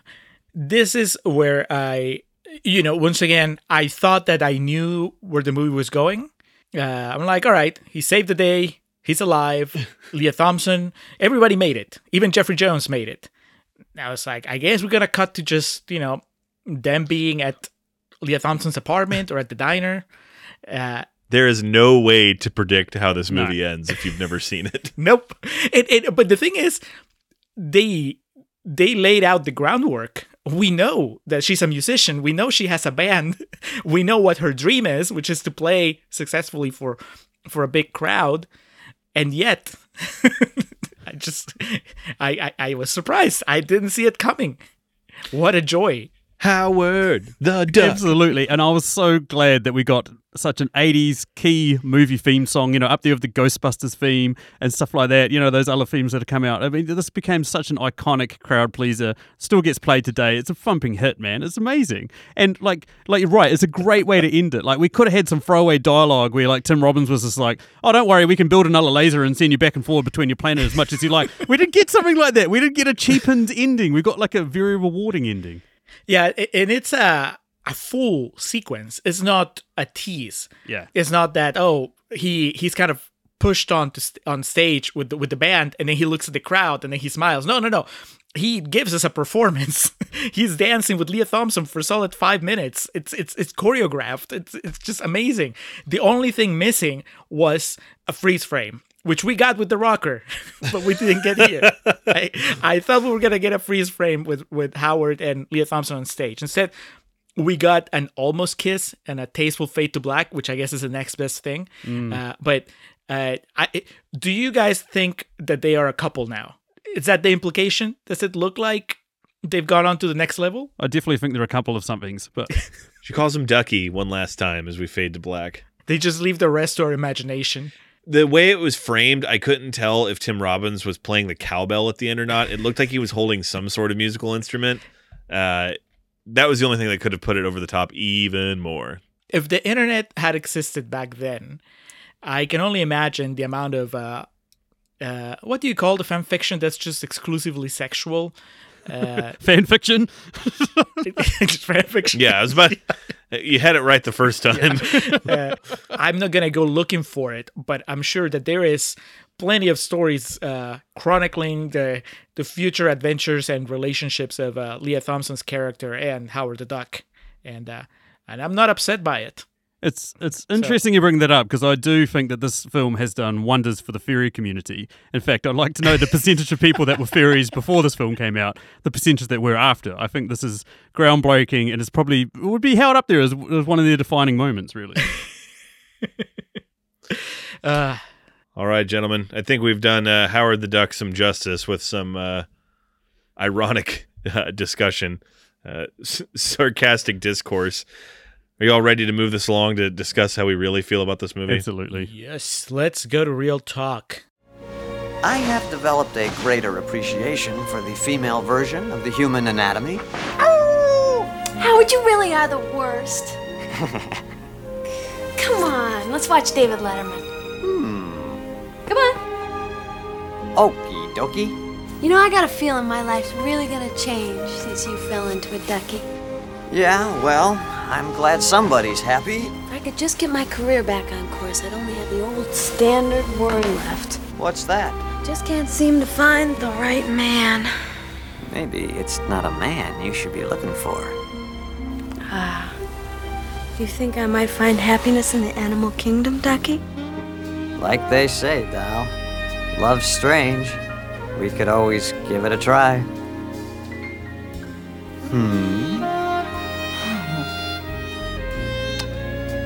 Okay. Let's go for it, Mr. Macho. All right, I am recording for Real Talk, but first, a little bit of Patreon stuff. Alex, you shared with me before we started recording that you don't have any plugs because we're recording 2 days after our last recording session. So apparently 2 days is not enough for you to do anything worthwhile with your free time. And I did laundry. Yeah, well, there you go. You can tell us about your laundry on the Patreon segment. I will expand on my opinions of the second Borat movie, which you must be aware of its existence at least, right, Alex? Yeah, it's a movie. Are you planning to watch it, or are you going to protest its existence as a sequel by not watching it? I'm not going to protest it, but I only have so much time on this planet. I'm not really planning on watching a second Borat movie. Like I told you when we talked about it before, I'd rather just go back and rewatch all the Jackass movies before I watch that. Sam, what's your take on Borat as a franchise and Borat as a sequel specifically? Yeah, Borat, the original, was of its time, enjoyed it quite a lot, like most people did back in that time. The most recent one, it's lost its sting. I think The Daughter was a nice addition, but aside from that, there wasn't anything too shocking or appealing. It was okay, but yeah. Well, you're not helping my case, but I will do my best to convince Alex that it's worth his time in the Patreon extended plug section. And also, I will talk about this thing that I just learned about today while I was at work. I didn't even know that YouTube did these, I guess, annual retrospectives. They're, YouTube reviews. I don't know if you guys knew. They started doing them in 2010. And I guess they're videos that kind of like sum up the YouTube highlights for the year. And this year they're not doing one because 2020, I guess, just sucked so much that they just can't bring themselves to actually put it together. So instead, what's happening is just a bunch of YouTubers are doing their own retrospectives, and they're like, fuck it, we don't care if YouTube doesn't want to do a review. We are doing our own review, which has led to a whole bunch of really weird videos out there recapping 2020. So I will also talk about that. I don't know that I'm necessarily going to recommend any of them, but I thought it would be a fun little bit of conversation. Well, I don't have anything to plug. I'll do a quick, I guess tribute would be the right word. We lost Tiny Lister yesterday. Oh, I saw that. Yeah, someone who is extremely niche, but for people like myself who grew up with a movie like Friday playing a pretty prominent role in, I would say, more of my teenage years, and then also being a pro wrestling fan and a fan of The Dark Knight. I mean, Tiny Lister holds a place in there, so do like a quick tribute to him and just kind of talk about memories that I'll have of him. I mean, at 62, man, it's a pretty young age for someone to go. Yeah, I saw it, and I mean, I've seen The Dark Knight. I haven't seen Friday, but I've seen The Dark Knight, and yet my first thought was, because of us doing No Holds Barred, my first thought was No Holds Barred. It's that guy, and I couldn't believe that he was gone. Yeah, that was crazy. This is news to me. This is it was late last night. Yeah, when the news broke. That's sad. Friday was a movie that me and my mates watched probably about 10,000 times over the space of a month. So, yeah. Oh, that's really depressing. Quite the downer you can expect from Alex in the segment. But it's not a downer okay if I'm remembering somebody and celebrating their what they offered on their time on this planet. So there you go. It'll be an uplifting retrospective. I was gonna say the real bummer is gonna come in about 30 seconds after you plug our Patreon and we start talking about Howard the Duck. All right. Well, patreon.com/Contrarian Prime if you're curious about any of these things. And now, Alex, let's go into real talk. All right, Howard the Duck, the conception the birth of the Marvel Cinematic Universe, was released on August 1st of 1986 with a budget of about $37 million. Box office return in the end was just around that. One of the more well-known bombs of its industry. So much so that it is stated in reports of the time at the movie's release that George Lucas had just built the $50 million Skywalker Ranch complex and was counting on this film to get him back in the black. When it bombed, he was forced to start selling off assets to stay afloat. His friend Steve Jobs, the CEO of Apple, offered to help by buying Lucasfilm's newly launched CGI animation division for a price well above market value. Lucas, in desperate straits and thankful for the assistance, agreed. That division eventually became Pixar Animation. So you're telling me there's an alternate timeline where Howard the Duck doesn't bomb and George Lucas ends up being the mind behind Pixar, or whatever it would be called there. Even more powerful than he is now. Yeah, Howard the Duck, directed by Willard Huyck. I do apologize mispronouncing his name. He was one of the people that assisted with the script for the original Star Wars. As far as his other directorial credits, Messiah of Evil, Best Defense, and French Postcards. And he also was a writer on Temple of Doom. So someone that was, around the Lucasfilm industry. He wrote American Graffiti, so him and George Lucas go back. And he was a writer on this, and of course based on the Howard the Duck comic book. 14% on Rotten Tomatoes. It was not nominated for any Academy Awards that year. It, of course, lost out to Platoon.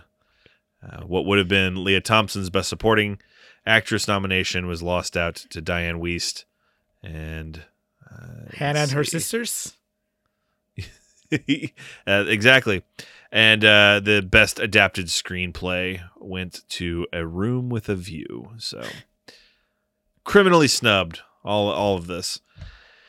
But it was nominated for, what are those called? The Golden Raspberry Awards, several Razzies, which included picture, director, and I think Tim Robbins got nominated for one. Yeah. What? Worst original song, worst screenplay, worst new star. Worst original song? Like the banger at the end? Yeah, Howard the Duck. Worst visual effects, which that one I take legitimate umbrage with. That can fuck off. Yeah. So, guys, before we get into it here, well, actually, let's go ahead and take it to the critics. So, 14% means there was at least a couple crazy bastards that were saying something nice about this movie. Julio, what were they saying? Yes, there's only about 50 reviews on Rotten Tomatoes. A lot of people just didn't even bother, I guess, after Rotten Tomatoes was created. But I got 3 fresh quotes, starting with Jay Boyer from Orlando Sentinel, who says, "Reservations aside, it's hard to fault the tongue-in-bill high spirits of a movie like Howard the Duck." Tongue-in-bill. Yeah, he was the right audience for the movie. Felix Vasquez Jr. from Cinema Crazed says, "A fun and fast-paced piece of 80s schlock." Pretty sure we've read quotes before that used schlock as an endearing term. 80s schlock, that could go either way. And finally, Widget Walls from neatcoffee.com says, "Okay, so I liked it. I am one of 5 people on the planet. Sue me, all right?" I don't know. There may be more people in that list by the time that this episode is done. I don't know who's gonna go first. Who's gonna open his heart about their true feelings regarding Howard the Duck? I'm happy to. Yeah, I was about to say Sam's our guest. I'm gonna throw it over to him. I was just reading just here now. So that box office return where it almost broke clean, only 15 million of that came domestically. So this movie, as we say in the wrestling industry when it comes to ratings, who moves the needle? Howard the Duck did not move the needle. So,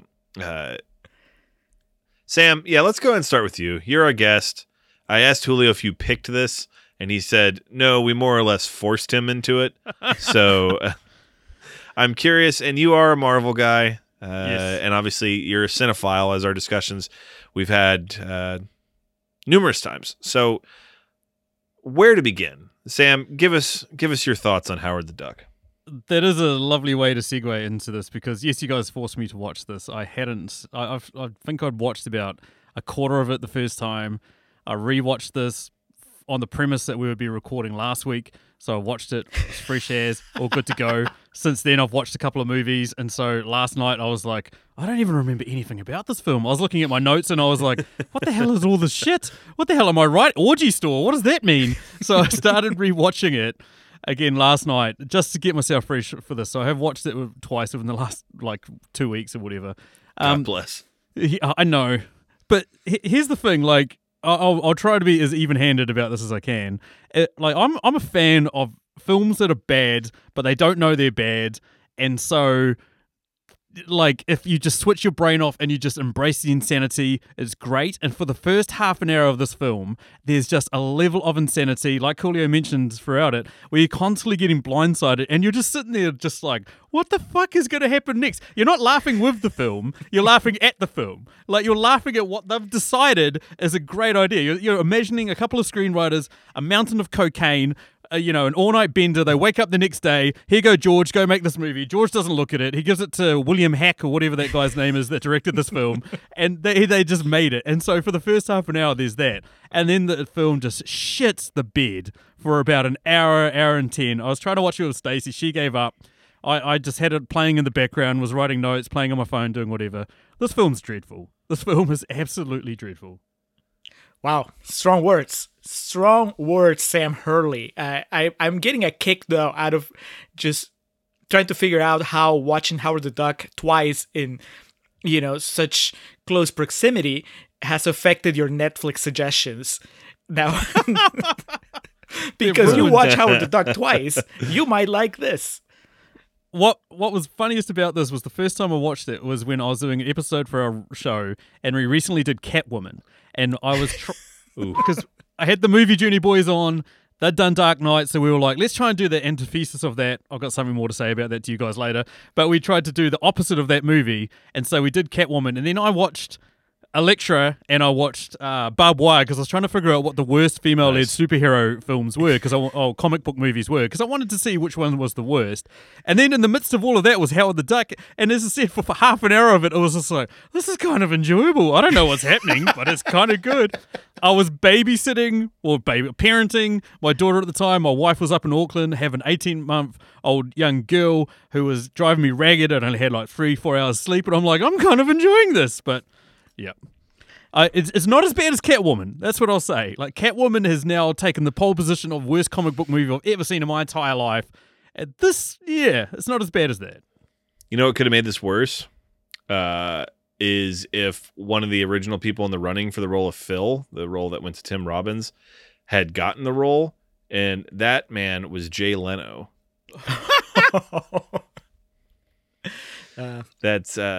That would have been pretty rough. You were talking about, Sam, how did this get made, or what the thought process was going into it. One of the things I read about this that I took note of that really made me laugh was, where'd it go? Following a test screening, Universal executives Sid Sheinberg and Frank Price were allegedly arguing about who was to blame for greenlighting this film, and it ended up in a fistfight.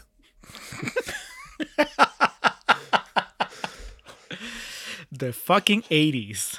And then the other big note I had, and then Julio, I'm going to throw it over to you, because I think our takes it's going to be an interesting potpourri here. This just blew my mind. In October of 2017, a 70mm print of the movie was screened at the Egyptian Theater's Beyond Fest with over 400 people attending. Leah Thompson, who attended the screening as well, said the event was better than the initial premiere of the movie. So this means that in this world, there is a 70mm print of Howard the Duck that can be seen by human eyes. And I will, before I die, see that 70mm print of Howard the Duck. I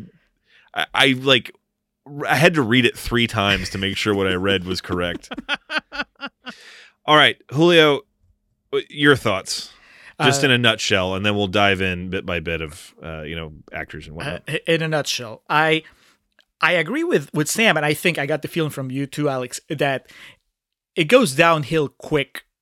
I don't think it happens that early. I wouldn't say the second half. To me, it's just the third act. I think that, yes, halfway through, the movie just abandons, it becomes more of an action comedy instead of a comedy with some action in it, and it hurts it.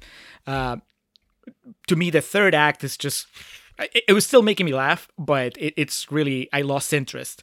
That said, I wouldn't call this a bad movie. I actually enjoyed it.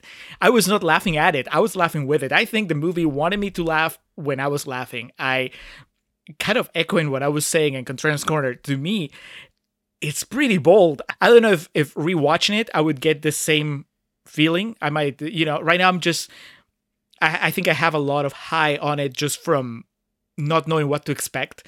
And it surprises me so much. I think I was expecting more along the lines of a generic 80s comedy. And everything I'd heard about Howard the Duck made me think that it was just nonsense, but not intentional nonsense. I thought it was just like, a lazy movie. It was like a kind of like a cash grab made by people that did not understand what the appeal of the character is. And to me, not being familiar with the comic book character, though, just knowing its reputation as like, kind of like an adult-oriented comic book, it kind of feels like these people, the people behind the movie, actually knew what they wanted to do and just took a chance on making this really weird movie with a lot of adult humor, yet starring an animatronic duck. Not animatronic, but like a physical. It's a person under there, motherfucker. But what do you call the mask? It's like, it's not a person doing the duck expressions, but his eyes emote. Animatronic mask, I guess, is what you would call it. Okay, so it is kind of an animatronic duck. Cyborg. Skynet. It's a cyborg. Okay, it's a cyborg. This hybrid of animatronics and human being is just such an out there. It really was, all kidding aside, it was such a breath of fresh air.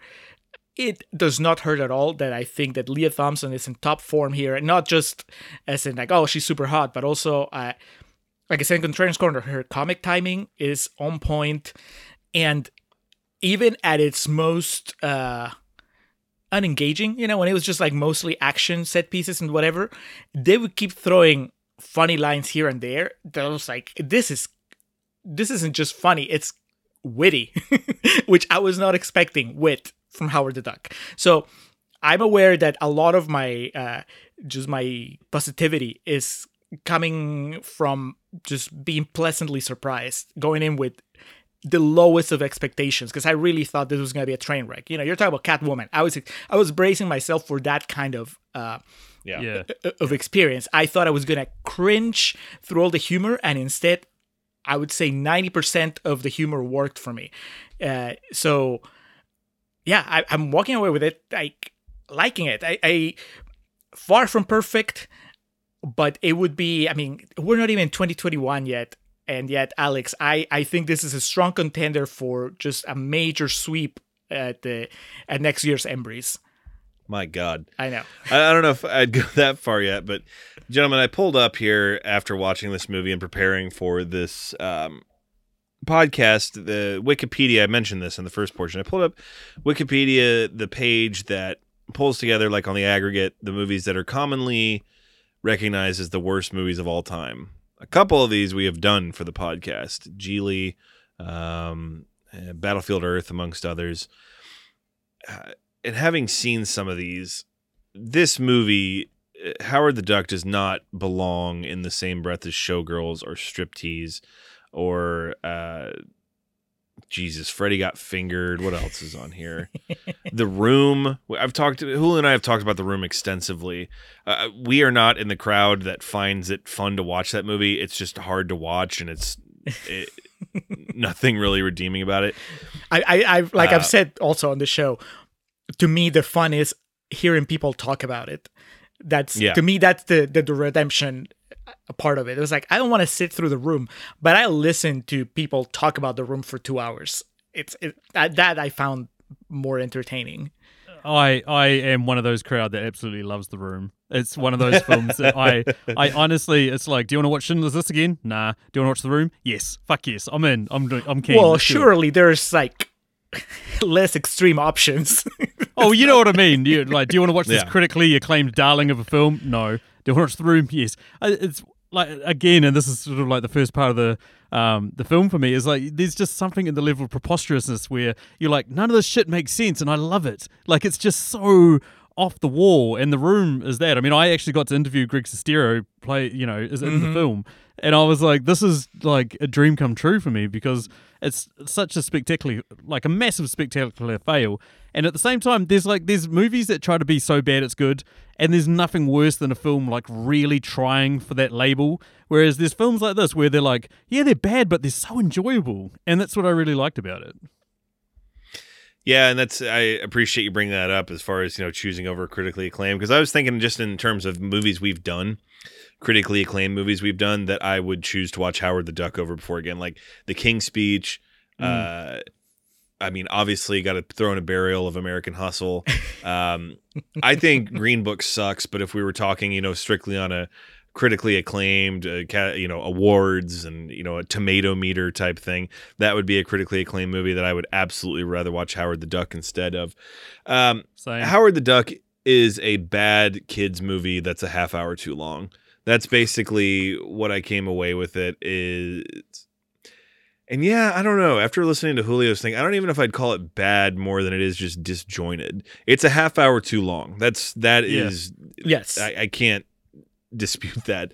The action sequences, the chase scene with the plane goes on way too long. The scene in the diner goes on way too long. But there are things in it that I appreciate. The preposterousness of like I talk about disjointed, like when they ape the dialogue from On the Riverfront, Tora Tora Tora, Casablanca, that's so weird and like just out of nowhere. And there's things like that throughout it that just are exactly what you guys have been saying, that it's like, what is going on? And then in the second half, and especially in the third act, it becomes like a formulaic, like I said, it's like a live action cartoon. But throughout that, some of the dialogue remains consistently funny for me. I like audibly belly laughed at the scene when they're in the diner, and so she brings out the food, and then Howard freaks out because there's eggs on it. He's like, ah! And so she takes him back, and Jeffrey Jones is sitting there while they all take Howard away, and they're about to kill him. And Beverly runs up and is like, you got to help him. And he looks down and he goes, she took my eggs. Like that. I audibly like belly laughed at that. And when they're driving and he's like, there's something inside me deteriorating my organs and replicating or something. And she's like, well, we'll find a bathroom. A lot of that, and I cited in the first half, he's in a bad mood. That shit wouldn't work if like the comedic timing wasn't there. And I think that's as good of an opportunity to bring up like Leah Thompson. So much of why this movie works is because she's giving such a genuine effort. The movie's as old as it is. It's older than I am, so I don't know, and I'm sure she's been asked a million times, and I'm sure she's done interviews where she's spoken on it a million times. But like the idea of like, is she in on it? Is she like hamming it up intentionally? Who knows? But what I do know is it makes it a hell of a lot easier and more fun to watch with the way she plays the character in this movie. And like Julio said, it doesn't hurt that she's like god tier hot in this movie. Speaking of audibly, at the end when she went into the splits while playing guitar, I literally went aloud, oh, like I just said, like I needed like a moist towel to dab my forehead off with. I think, yeah. And again, like I said, it's hard with everything that's happened. It's, not defending Jeffrey Jones or trying to act like he's a good person or anything like that. It's like we talked about in our Beetlejuice episode. But with him and Leah Thompson's performance, and especially Tim Robbins, all bringing like a genuine effort to it. That's something we talk about all the time on this podcast. There's nothing worse than watching a bad movie where you can see the actors don't fucking care Mm-hmm. and don't want to be there. And with this, it's like, well, everyone in it at least is trying, and it looks like they're having fun. So this is a lot easier to get invested in. Yeah, even I would go like a step further. It's not just that they're having fun. In Leah Thompson's case, she is 100% committing to caring for this fake co-star that she has. She tears up a couple of times when she's talking to Howard in the movie, and it did not feel contrived. You know, I was watching, it was like, it makes sense. Like, I bought into that relationship, not to the extent that I was joking about in Contrarian's Corner, right? But still, I really, that's a hell of a performance. I mean, the animatronic mask, I think it's fantastic to begin with, right? Because she could be the greatest actress ever, and if she's not getting anything from Howard himself, then it would be really hard to buy into. But the mask is great. Like, I thought it was very expressive, and really, don't say that I talk shit about practical effects all the time, Alex, because I will give. I was just about to say, like, you're making the opposite point, or you're playing into my point. This is the shit I was talking about in Doctor Strange, where Rachel McAdams is terrible because she's like supposed to be acting at a tennis ball against a green wall. Like, this is exactly what I'm saying. She has something to play off of here, and it works for the better. Whoa, Whereas, no. Okay, like, so just to clarify, what I'm saying is that the CG's still good. well, CG can be good, just like, you know, practical effects can be good. be. But what I'm saying is that when you're looking at the screen, like, I'm not talking about Leah Thompson's process, but more about like what we see on screen. Because if we were watching on I see. screen Okay. A mask, you know, a duck mask that doesn't really emote, then it doesn't matter how much she emotes, it would feel fake. But when I watch it, it's two things that are working really well. Howard's mask, which is great, it looks like it's alive, and then Leah Thompson, who looks like she really cares for this duck. Is preposterous. Like, when you put it into words, it sounds like it shouldn't work. But when you're watching it, they're happening. I'm like, I believe it. She's sad. She's gonna miss him. she really believes that he's dead, and she's heartbroken. I mean, that's it's not recognized enough, I think, when people talk about it. That Leah Thompson, you know, it's like, she almost had sex with Howard the Duck, but they don't talk about how she actually, you know, acted the hell out of her scenes. That's pretty impressive. And yeah, it goes back to actors really taking it seriously, which I do agree with when it comes to something with The Room, right? Like, Tommy Wiseau, like, he is 100% committing to his character in that movie. You can tell that he's taking it seriously. You can't say that he doesn't commit. I was thinking, Geely is an example of a movie we've done where it's like, with the exception of, what's that guy's name, Justin Bartha. Mm-hmm. It's a bad movie where actors are sleepwalking through it, thus making it even worse. Yeah, I was thinking, this reminded me a little bit, especially with the plane sequence, reminded me of Hudson Hawk, which gave us kind of like a similar, threw us for a similar loop, where we went in expecting a train wreck based on everything we'd heard. And then we're watching, and it's like, wow, Bruce Willis is 100% engaged in this movie. He's actually, trying, and it was way more fun than we expected. And this was, again, something like that, you know, where the commitment from people in front of the camera and behind the camera was palpable, and that was positive. Yeah, and I to backtrack, I hate to be mean about Doctor Strange, because that's one of the movies that one of the Marvel movies you made me watch, Julio, that I actually really enjoyed. It's just to your point, exactly what I was saying. I think in certain situations, when you over rely on CG and you don't have something in front of the actor to react to, it can sometimes stunt their performance. But before we move into like the legacy of this and what the future could hold for Howard the Duck, two things I wanted to hit on. First, Tim Robbins, for, you know, a rookie year, a rookie performance. I think he had been active 1 year prior to this. 2 years, it looks like. This was his fifth movie, but I don't know if he had a real billing in any of the previous ones.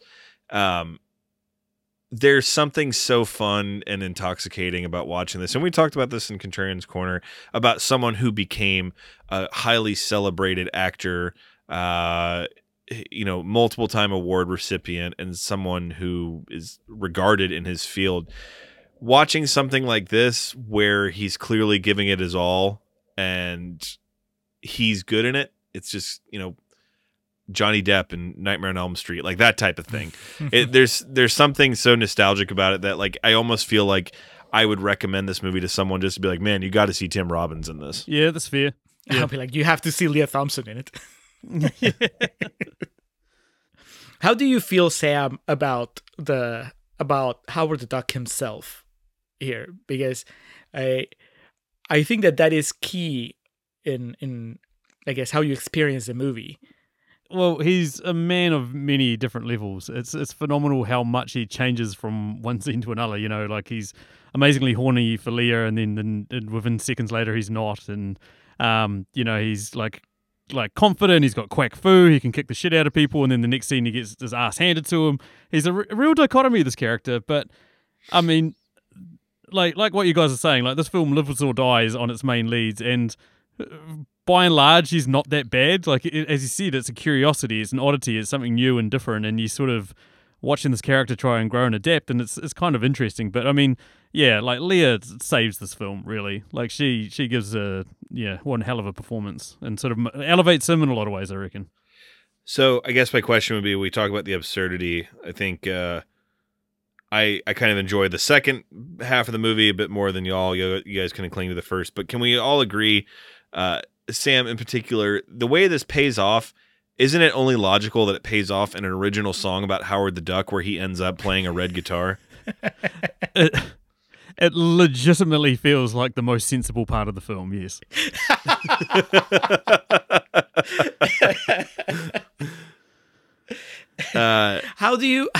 Well, I know that we kind of touched on it in Contrarian's Corner, but do you have an affinity for 80s movies now that we're in real talk? I haven't seen Blues Brothers, so I haven't listened to that episode, and I haven't seen Roadhouse, so I haven't listened to that episode of your show either. But you know, because I think that also a tolerance for, at the very least, a tolerance, if not an enthusiasm for 80s aesthetic, kind of helps you get in the wavelength of this movie. I really think, yeah, you're right. Because, I mean, I am born in 1982, so I was kind of not really of age when 80s films were all popular sort of thing. So I very much grew up in the 90s. And by the time 90 movies rolled around, you know, everything had a Hummer in it. There was lots of explosions, all that sort of stuff. It was like you sort of went back and watched the 80s movies and they always felt quite dated. But that being said, like all the indie films and like Star Wars films and all that sort of stuff, they were very much my jam, but at the same time, they weren't really set in the 80s, so they didn't really have the 80s aesthetic. But first time watching Blues Brothers, actually, I'd never seen it before, watched it, enjoyed the hell out of it. Roadhouse is another film that is so preposterously bad that it's amazing.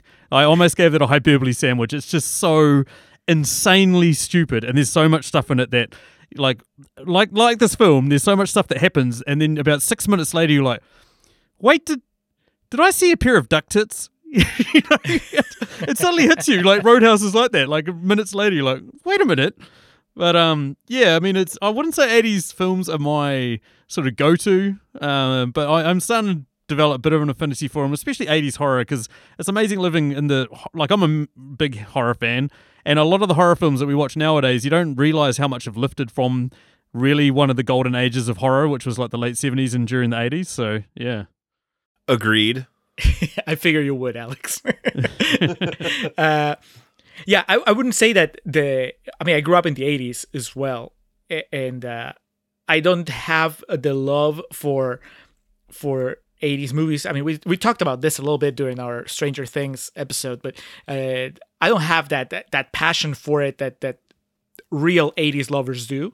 But I can recognize the high marks and the just the markers in general of 80s aesthetic. And in this case, I was watching it, and it's not that there's a direct line of comparison, but I was thinking of something like The Goonies, right? Or it's, the kind of like, I don't know, that feel of adventure, but also like ridiculousness and comedy. And I don't know, it's just like a special blend that, you can kind of, that a movie can get away with sometimes just by saying, well, it's an 80s movie. And yeah. I think that I got that feeling from Howard the Duck, and that put me at ease whenever the movie might have started to slip, where I could just go, well, it's an 80s movie, right? Oh, it's this diner sequence going on forever. Well, it's an 80s movie, so they have to be like super silly. You know, I think that helped me also just, I don't know, get through it. But thinking about it, I think like the other thing that I wanted to talk about or touch on is just that no matter how much I like it and how genius I think it is at times, I can't imagine, I don't know how you sell this movie. Especially back then. Like now that we're a little more hip with just like bucking expectations and throwing curveballs to the audience, I can maybe see how somebody could present this movie as an avant-garde subversion of the comic book movie genre. But back then, in the mid 80s, I don't know how you convince investors to put money on a movie about a duck from another planet that comes to Earth and I don't know, starts a relationship with this rocker and there's a monster. I don't know. It's like that. It feels to me like it's there was no way for this movie to succeed. And I don't know that I agree with you, Alex. I don't think it's a kids movie. I think it's I think it's an adult movie. I think it's a movie for grown-ups more than it is for kids. It just plays with the conventions of a kids movie, I guess, kind of like an adventure movie. But to me, it's aimed at adults, which makes it even harder to sell because you're selling an adult movie where the main character is a duck. So it's just weird. It felt like clearly the idea would have been to appeal to kids, though, just with the idea of the duck. I think the humor and the story and what you're expecting the audience to keep up with as much or as little coherence as there is more geared towards adults. But I don't know. I thought it seemed to me the idea was hoping that, kids would come to it. And that's why there is some of the absurd humor. Bring the kids, but then enjoy the movie yourself, parents. I was about to say, come for the duck, stay for Leah Thompson. Yes. In some ways, it's almost like a more mature version of E.T. It's this weird character coming to Earth and forming a bond and, people are out to get him. Yeah, but E.T. never tries to hook up with Elliot's mom. So that's really what there was a deleted scene. his glowing finger had more than one use. Well, it's like if you made the Howard the Duck movie today, you wouldn't aim it at kids. No. I think no. If they, God damn it, Julio, you're moving in on my territory. That was going to be my next. Well, what do you think about this? Oh, go for it. Well, what do you think about this? I was going to say, just putting an end on that 80s thing. To me, it's not even 80s nostalgia. It's just so nice watching a movie that was based in the time period that the movie was made in. It seems like that's something we get farther and farther away from now. Everything has to be in the future or in the past. Yeah. Gentlemen, with Howard the Duck, like Julio started to go into there, if it was made today, you would almost have to do it like a Deadpool type thing, where it was the R-rated comic book movie. Not just necessarily for violence, but I imagine if they tried to... Well, Sam, let's go with this. Do you think there's any gold in Them Thar Hills? Do you think there's any purpose into trying to rehash and make Howard the Duck a feature-length film again? Well, it's funny because we've been talking about how this was quite a... leap of faith, and obviously it was a bit of a trailblazer. And a lot of people said the same thing about Guardians of the Galaxy. I mean, they were little-known Marvel characters that were never the forefront of the Marvel, readers or anything like that. And when they pitched the film, it's like, we have a talking raccoon, we've got a talking, or it says 3 words, we've got a talking tree, we've got one human character in it. Like, this is really out there and weird and bizarre. And sure enough, Howard the Duck pops up in that. And I feel like Guardians of the Galaxy... And you're right, like Deadpool, some of these R-rated films are the ones that could pave the way that there would be an audience for this film. That being said, I mean, Captain Marvel takes over $1 billion, Black Panther takes over $1 billion. I'd be surprised if Howard the Duck would take over 300 or 400 million. Like, it's going to coast on that Marvel factor. I feel like they'd have to team him up with a popular character just to get him, like that next level sort of thing. Like, would have to have a Thor in there or Hulk or something like that, just inexplicably, but, Marvel's good at that. Oh my God, I'm shitting on the MCU. What have you done to me, Alex? But I feel like they could, whether it be a success or not, I mean, who knows? Who knows? Do you think that an R-rated Howard the Duck movie would actually have him had sex with the Leah Thompson character, whatever it ends up being in this incarnation? Oh, yeah, absolutely. He would definitely be laying more than an egg. Hey-o. Well, but the inherent problem, at least for people like me and the Uncanny Valley folk, if they made it now, he would almost guaranteed be completely CG, wouldn't you think? Yeah. Yeah. That could be, though. The thing is, I would imagine, if you're making a Howard the Duck movie, though, you don't have to really conform to anything that's currently going on in the Marvel universe and the Marvel movies, as far as this is how we make them, right? And they've developed a look for Marvel movies, and so yeah, I think that if you got practical effects in a Marvel movie right now, if you had a Marvel movie that relied on practical effects, it would stand out. It would feel like it doesn't really fit. But with something like Howard the Duck, or even fuck like, is this? Something like Howard the Duck, or even Deadpool, I think that their characters, that's a pretty good comparison, I guess, Alex. That they're characters that lend themselves to be outside that mainstream, that Marvel mainstream, and just do whatever they want. I mean, if Deadpool, if the next Deadpool movie was kind of a horror movie that's all about practical effects and gore, you'd be like, all right, I don't need Deadpool to fit in the Marvel universe. And the same thing that I think that people would be willing to look past Howard the Duck, let's say, being a completely practical special effect and not CGI if you made a Howard the Duck movie, because you're not really expecting him to team up with the Avengers. I think it would be just this kind of weird practical effects corner of the Marvel universe. And I don't know, maybe you team him up with Rocket. Yeah, Rocket. Yeah. I think I honestly, to kind of give the MCU its propers, I guess, for an idea that ended up monopolizing the game and kind of just taking over the world. I think there's something kind of romantic and poetic to the idea that the first theatrical film based on a Marvel property is this infamous bomb. I think kind of leaving it like that, and I think there's something kind of cool to that idea. So I don't know. I assume I would be surprised that if in the next 10 years there wasn't some Howard the Duck movie that came out. But at the same time, who knows? They got so many fucking irons in the fire that they may just kind of leave this egg lay, for lack of a better expression.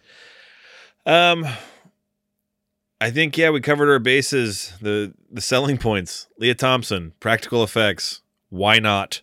Those are like the three things I would tell someone that would think about watching this. Tim Robbins. Don't forget Tim Robbins. Yeah. Tim Robbins, yeah.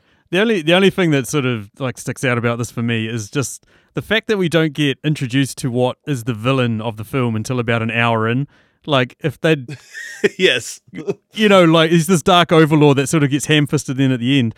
Like, if we'd had plenty of other opportunities to have a villain, like the band manager could have been the villain. He could have come back and wanted some sort of retribution, or the sassy black lady that he was going to bite on the ass. There was plenty of other people that... Or, even the guys that run the museum. Like, if they'd just taken out that dark overlord part, they probably could have told a very condensed and probably not as hated film, I reckon.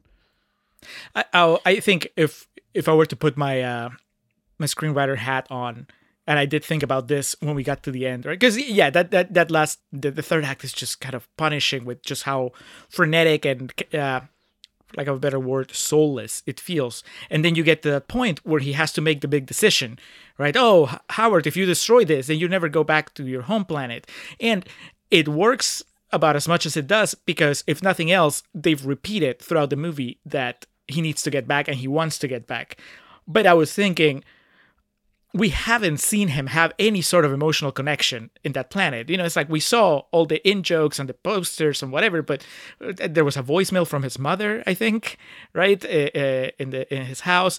But I didn't really feel like he was truly missing out on something big, something dear to him, by choosing to destroy the laser and not going back to his home planet, which is weird, right? So if I were to do a new Howard the Duck movie, if I were to redo this one, if I were to just, work with this structure. I'll be like, no, you need to give him something that he really cares about. What if he actually has a family? What if he has like a wife or a kid or something in Duck World?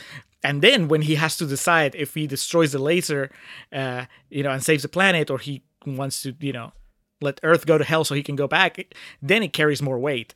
I mean, is that just too much drama, too much seriousness for a movie like Howard the Duck? Maybe, but it would have. For this movie we watched, yes. Yeah. But it would have hit me harder. All I can think, Julio, is we see his parents, but at the same time we get there's a postcard to him from some girl that he slept with. There's a woman that leaves a Randy answer phone message for him, and then he's like getting offers left and right, but he's choosing to masturbate at the start of the film. So clearly he's slayed every single duck on his planet, and he's like, shit, I've got to move on to new ones. That's true. God bless. So winding down here with Howard the Duck, as we always do our ratings, Julio, what would you give this movie? I'm sitting at a very comfortable 3.5. There was a point while I was watching the movie during the first half, I was like, wow, this is a 4-star at least. They're gonna hate God. me. Is that 3.5 out of 10 or 20? No, 3.5 out of 5. I'm going on the Letterboxd. Wow. I guess rankings. Yeah, 3.5, dude. It's good. It's to me, it's above average. It's and above average even sounds like it's short selling what makes it special. I would tell somebody, you need to watch this movie because you're not going to see anything like it. And this is not in a bad way. I know that there's a way to sell it where you're like, this movie's so bad, you've never seen anything like it. But I'll be like, It's just so crazy. It actually works. So yeah, 3.5. I'm not going to go that insane. I was going to say I go on an AB CDF scale. I would give it a C- in that it's. I think that a lot of that too, my goodwill with it is coming into it thinking it was a lot worse than it was. It is disjointed, and the length of it is a real killer. But there is some good in it, and it is something I would recommend, and it is something I wouldn't mind watching again. But still, I can't overlook a lot of the things or be as kind to some of the things as you are, Julio. So I'll give it a C-. Sam, I'm not sure what kind of grading scale you go on, but what would be your closing thoughts on it? Thousands. 10,000. We do out of 10,000, but I'll stick. That's right. Yes, that's correct. But I'll stick to the Letterboxd one. I mean, yeah, like you're right, Alex. Like some ladies love duck length, but I'm not about the duck length in this one. This is all about. I'd say. Like there's so much to enjoy, but there's so much that's horrible. So it's a 2 out of 5. It's like a reasonably enjoyable film, and I'd love to see Julio's pitch for a sequel of Aaron Duckovich, where he sues his fucking employer that pushed him into the bloody spa pool when the two people are in there having sex. But I don't think I've watched it twice. I don't think I'm ever going to watch it again in my entire lifetime. But at the same time, if somebody walked into my house with a gun and was just like, "Hey, you got to watch this," or even like you mentioned, Alex, Green Book, or what was the other one you mentioned there? King's Speech, or American Hustle. I'd pick that one over those three. Yeah. My God, what a discussion! I didn't kill as much of my credibility as I thought I would. All right, that was Howard the Duck. Julio, what is next for the Contrarians? What is next is our final episode of 2020. How are we closing 2020 down? Well, we didn't even get to choose because this is our first ever patron pick from KT and OT. They were generous enough to give us a very high rated movie, Whiplash, which we've both seen, but we've never really talked about much other than, I guess, the Oscar aspect of it, J.K. Simmons winning. That should be a good episode. How do you feel about Whiplash, Sam? Oh, I hate the film at the moment because he got me on to do this shit, not that. Fuck you guys. All your Marvel knowledge would have gone to waste. Well, I mean, you could have made some comments about Jonah Jameson. And Mr. Fantastic. Mr. Fantastic. Oh, God. Oh yeah, that's right. Yeah, Fantastic. Yeah. Yeah. Well, You can still like comment on Twitter. Oh, I will. Yeah, so that's next. And before I forget, like I said, Sam, your book. We know about your podcast. Yes. Tell us about your book. Yes, I wrote a book called Compliance. It is it starts off with a fairly standard premise where a mysterious stranger travels the world to bring together 7 people to take down an evil organization. And if that sounds pretty stock standard, that's what I'm trying to lure you in with. What the book actually turns into is an exploration into different human ideas and themes. And I can't say too much more without giving away spoilers, but it's a techno thriller, I guess is the best way to describe it. Sort of an action thriller that travels the world, and yeah, it's quite good. I really, really enjoyed writing it. It's now been edited, published, everything. So you can buy it on Amazon, Book Depository, all the usual sites. Sweet. I awesome. Didn't much like while I was watching Howard the Duck. This blindsided me. I did not know that you wrote. I knew you as a podcaster. I had plenty of conversations with you as a podcaster and as a film lover. Never the idea of writing had come up. I didn't know that you were working on a novel. It just kind of, I found out when you were like, hey, it's done. It's happening. Who wants it? Yeah, it's been my secret project for the last couple of years. Basically, I sat down, started writing it, wrote about 130,000 words over the space of 2 weeks. And then I was like, oh, was this any good? I don't know. And then forgot all about it for 6 months and then came back, edited it. And then when the disease that shall not be named hit and we suddenly had a whole lot of time inside the house, I thought, now's the time to finish this book. And that's exactly what I've been spending my time doing. And yeah. That's pretty cool. So you're one of those people. You're one of those people that actually did something with their quarantine time. I know. What a wanker. What a dude. All right. I know we already talked about movie reviews and 20 Qs. One more time, Sam, hit us where we can find you. Yeah, just search movie reviews in. It'll probably be the first one that pops up, but then type the number 20 as in the numbers, not type, spell it out sort of thing. And yeah, find us everywhere. And if you like more of my stupidity as well as many stupid people as I can bring on a podcast, that's exactly what that podcast is. So yeah, there we go. All right, and closing us down here with our perennial plugs, we'd like to thank the Festive Years for providing our opening and closing tracks. They start us off with Last Stand, take us home with Summer of 99. Be sure to head to thefestiveyears.com for any and all Festive Years needs. Then you can also head to mildemonios.pe. That's MILDEMONIOS.pe. That's where you find all the links to our friend Hans Rosgieser's work. Hans is the man behind our logo, behind the designs for our upcoming merch, the designs on our Patreon page. But he's also a novelist and he's a podcaster. He does a lot of things. He's an economist. He has kids. I don't know about kids on his webpage, but everything else you can find on his webpage. His zombie novels, links to his 4 podcasts. He has 2 podcasts about economy. One is Marginal, the other one is Contante y Sonante. He has a podcast about Peruvian current affairs called Nación Combi. All those you can find on a podcatcher. And then he has a podcast in English called Living in Peru, which is about Peruvian immigrants. You can find that one on iVoox. Just check out his work. You can reach him at mildemonios@hotmail.com or on Twitter at mildemonios. And lastly, we'd like to thank Zoe Perez for helping out with our social media game, particularly our Instagram account, making a lot of fine, interactive posts, making them look a lot prettier than Julio or I could. Zoe, we appreciate what you do for our social media game, and keep up the good work. Sam, thank you for joining us.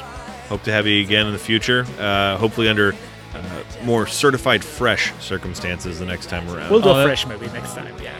That would be lovely. And look, it's been my pleasure. I've been dreaming about being on this podcast since I was a little boy.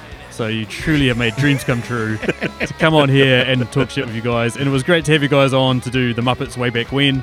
As I mentioned, we're doing antithesis of those podcasts. So basically, a lot of people come on. They all talk amazingly about films that they love. So I'd love to have you guys back on to do the Happy Time Murders, aka the opposite of the Muppets. Just throwing it out there, see what you guys think. Alex hasn't seen it. I have, and I'm not gonna say anything until after he watches it. Excellent. I think it's fascinating though, like this weird road that we're traveling, that is kind of Muppet puppet related. Muppets, Howard the Duck, Happy Time Murders. I don't know what the next step is. Practical effects, baby. People will think we're secret fairies, bro. They're gonna start wondering about us. All right. Well, Happy Time Murders. Stay tuned. Well, that is going to do it for this episode of The Contrarians, where we're right and you're wrong, and we will catch you next time.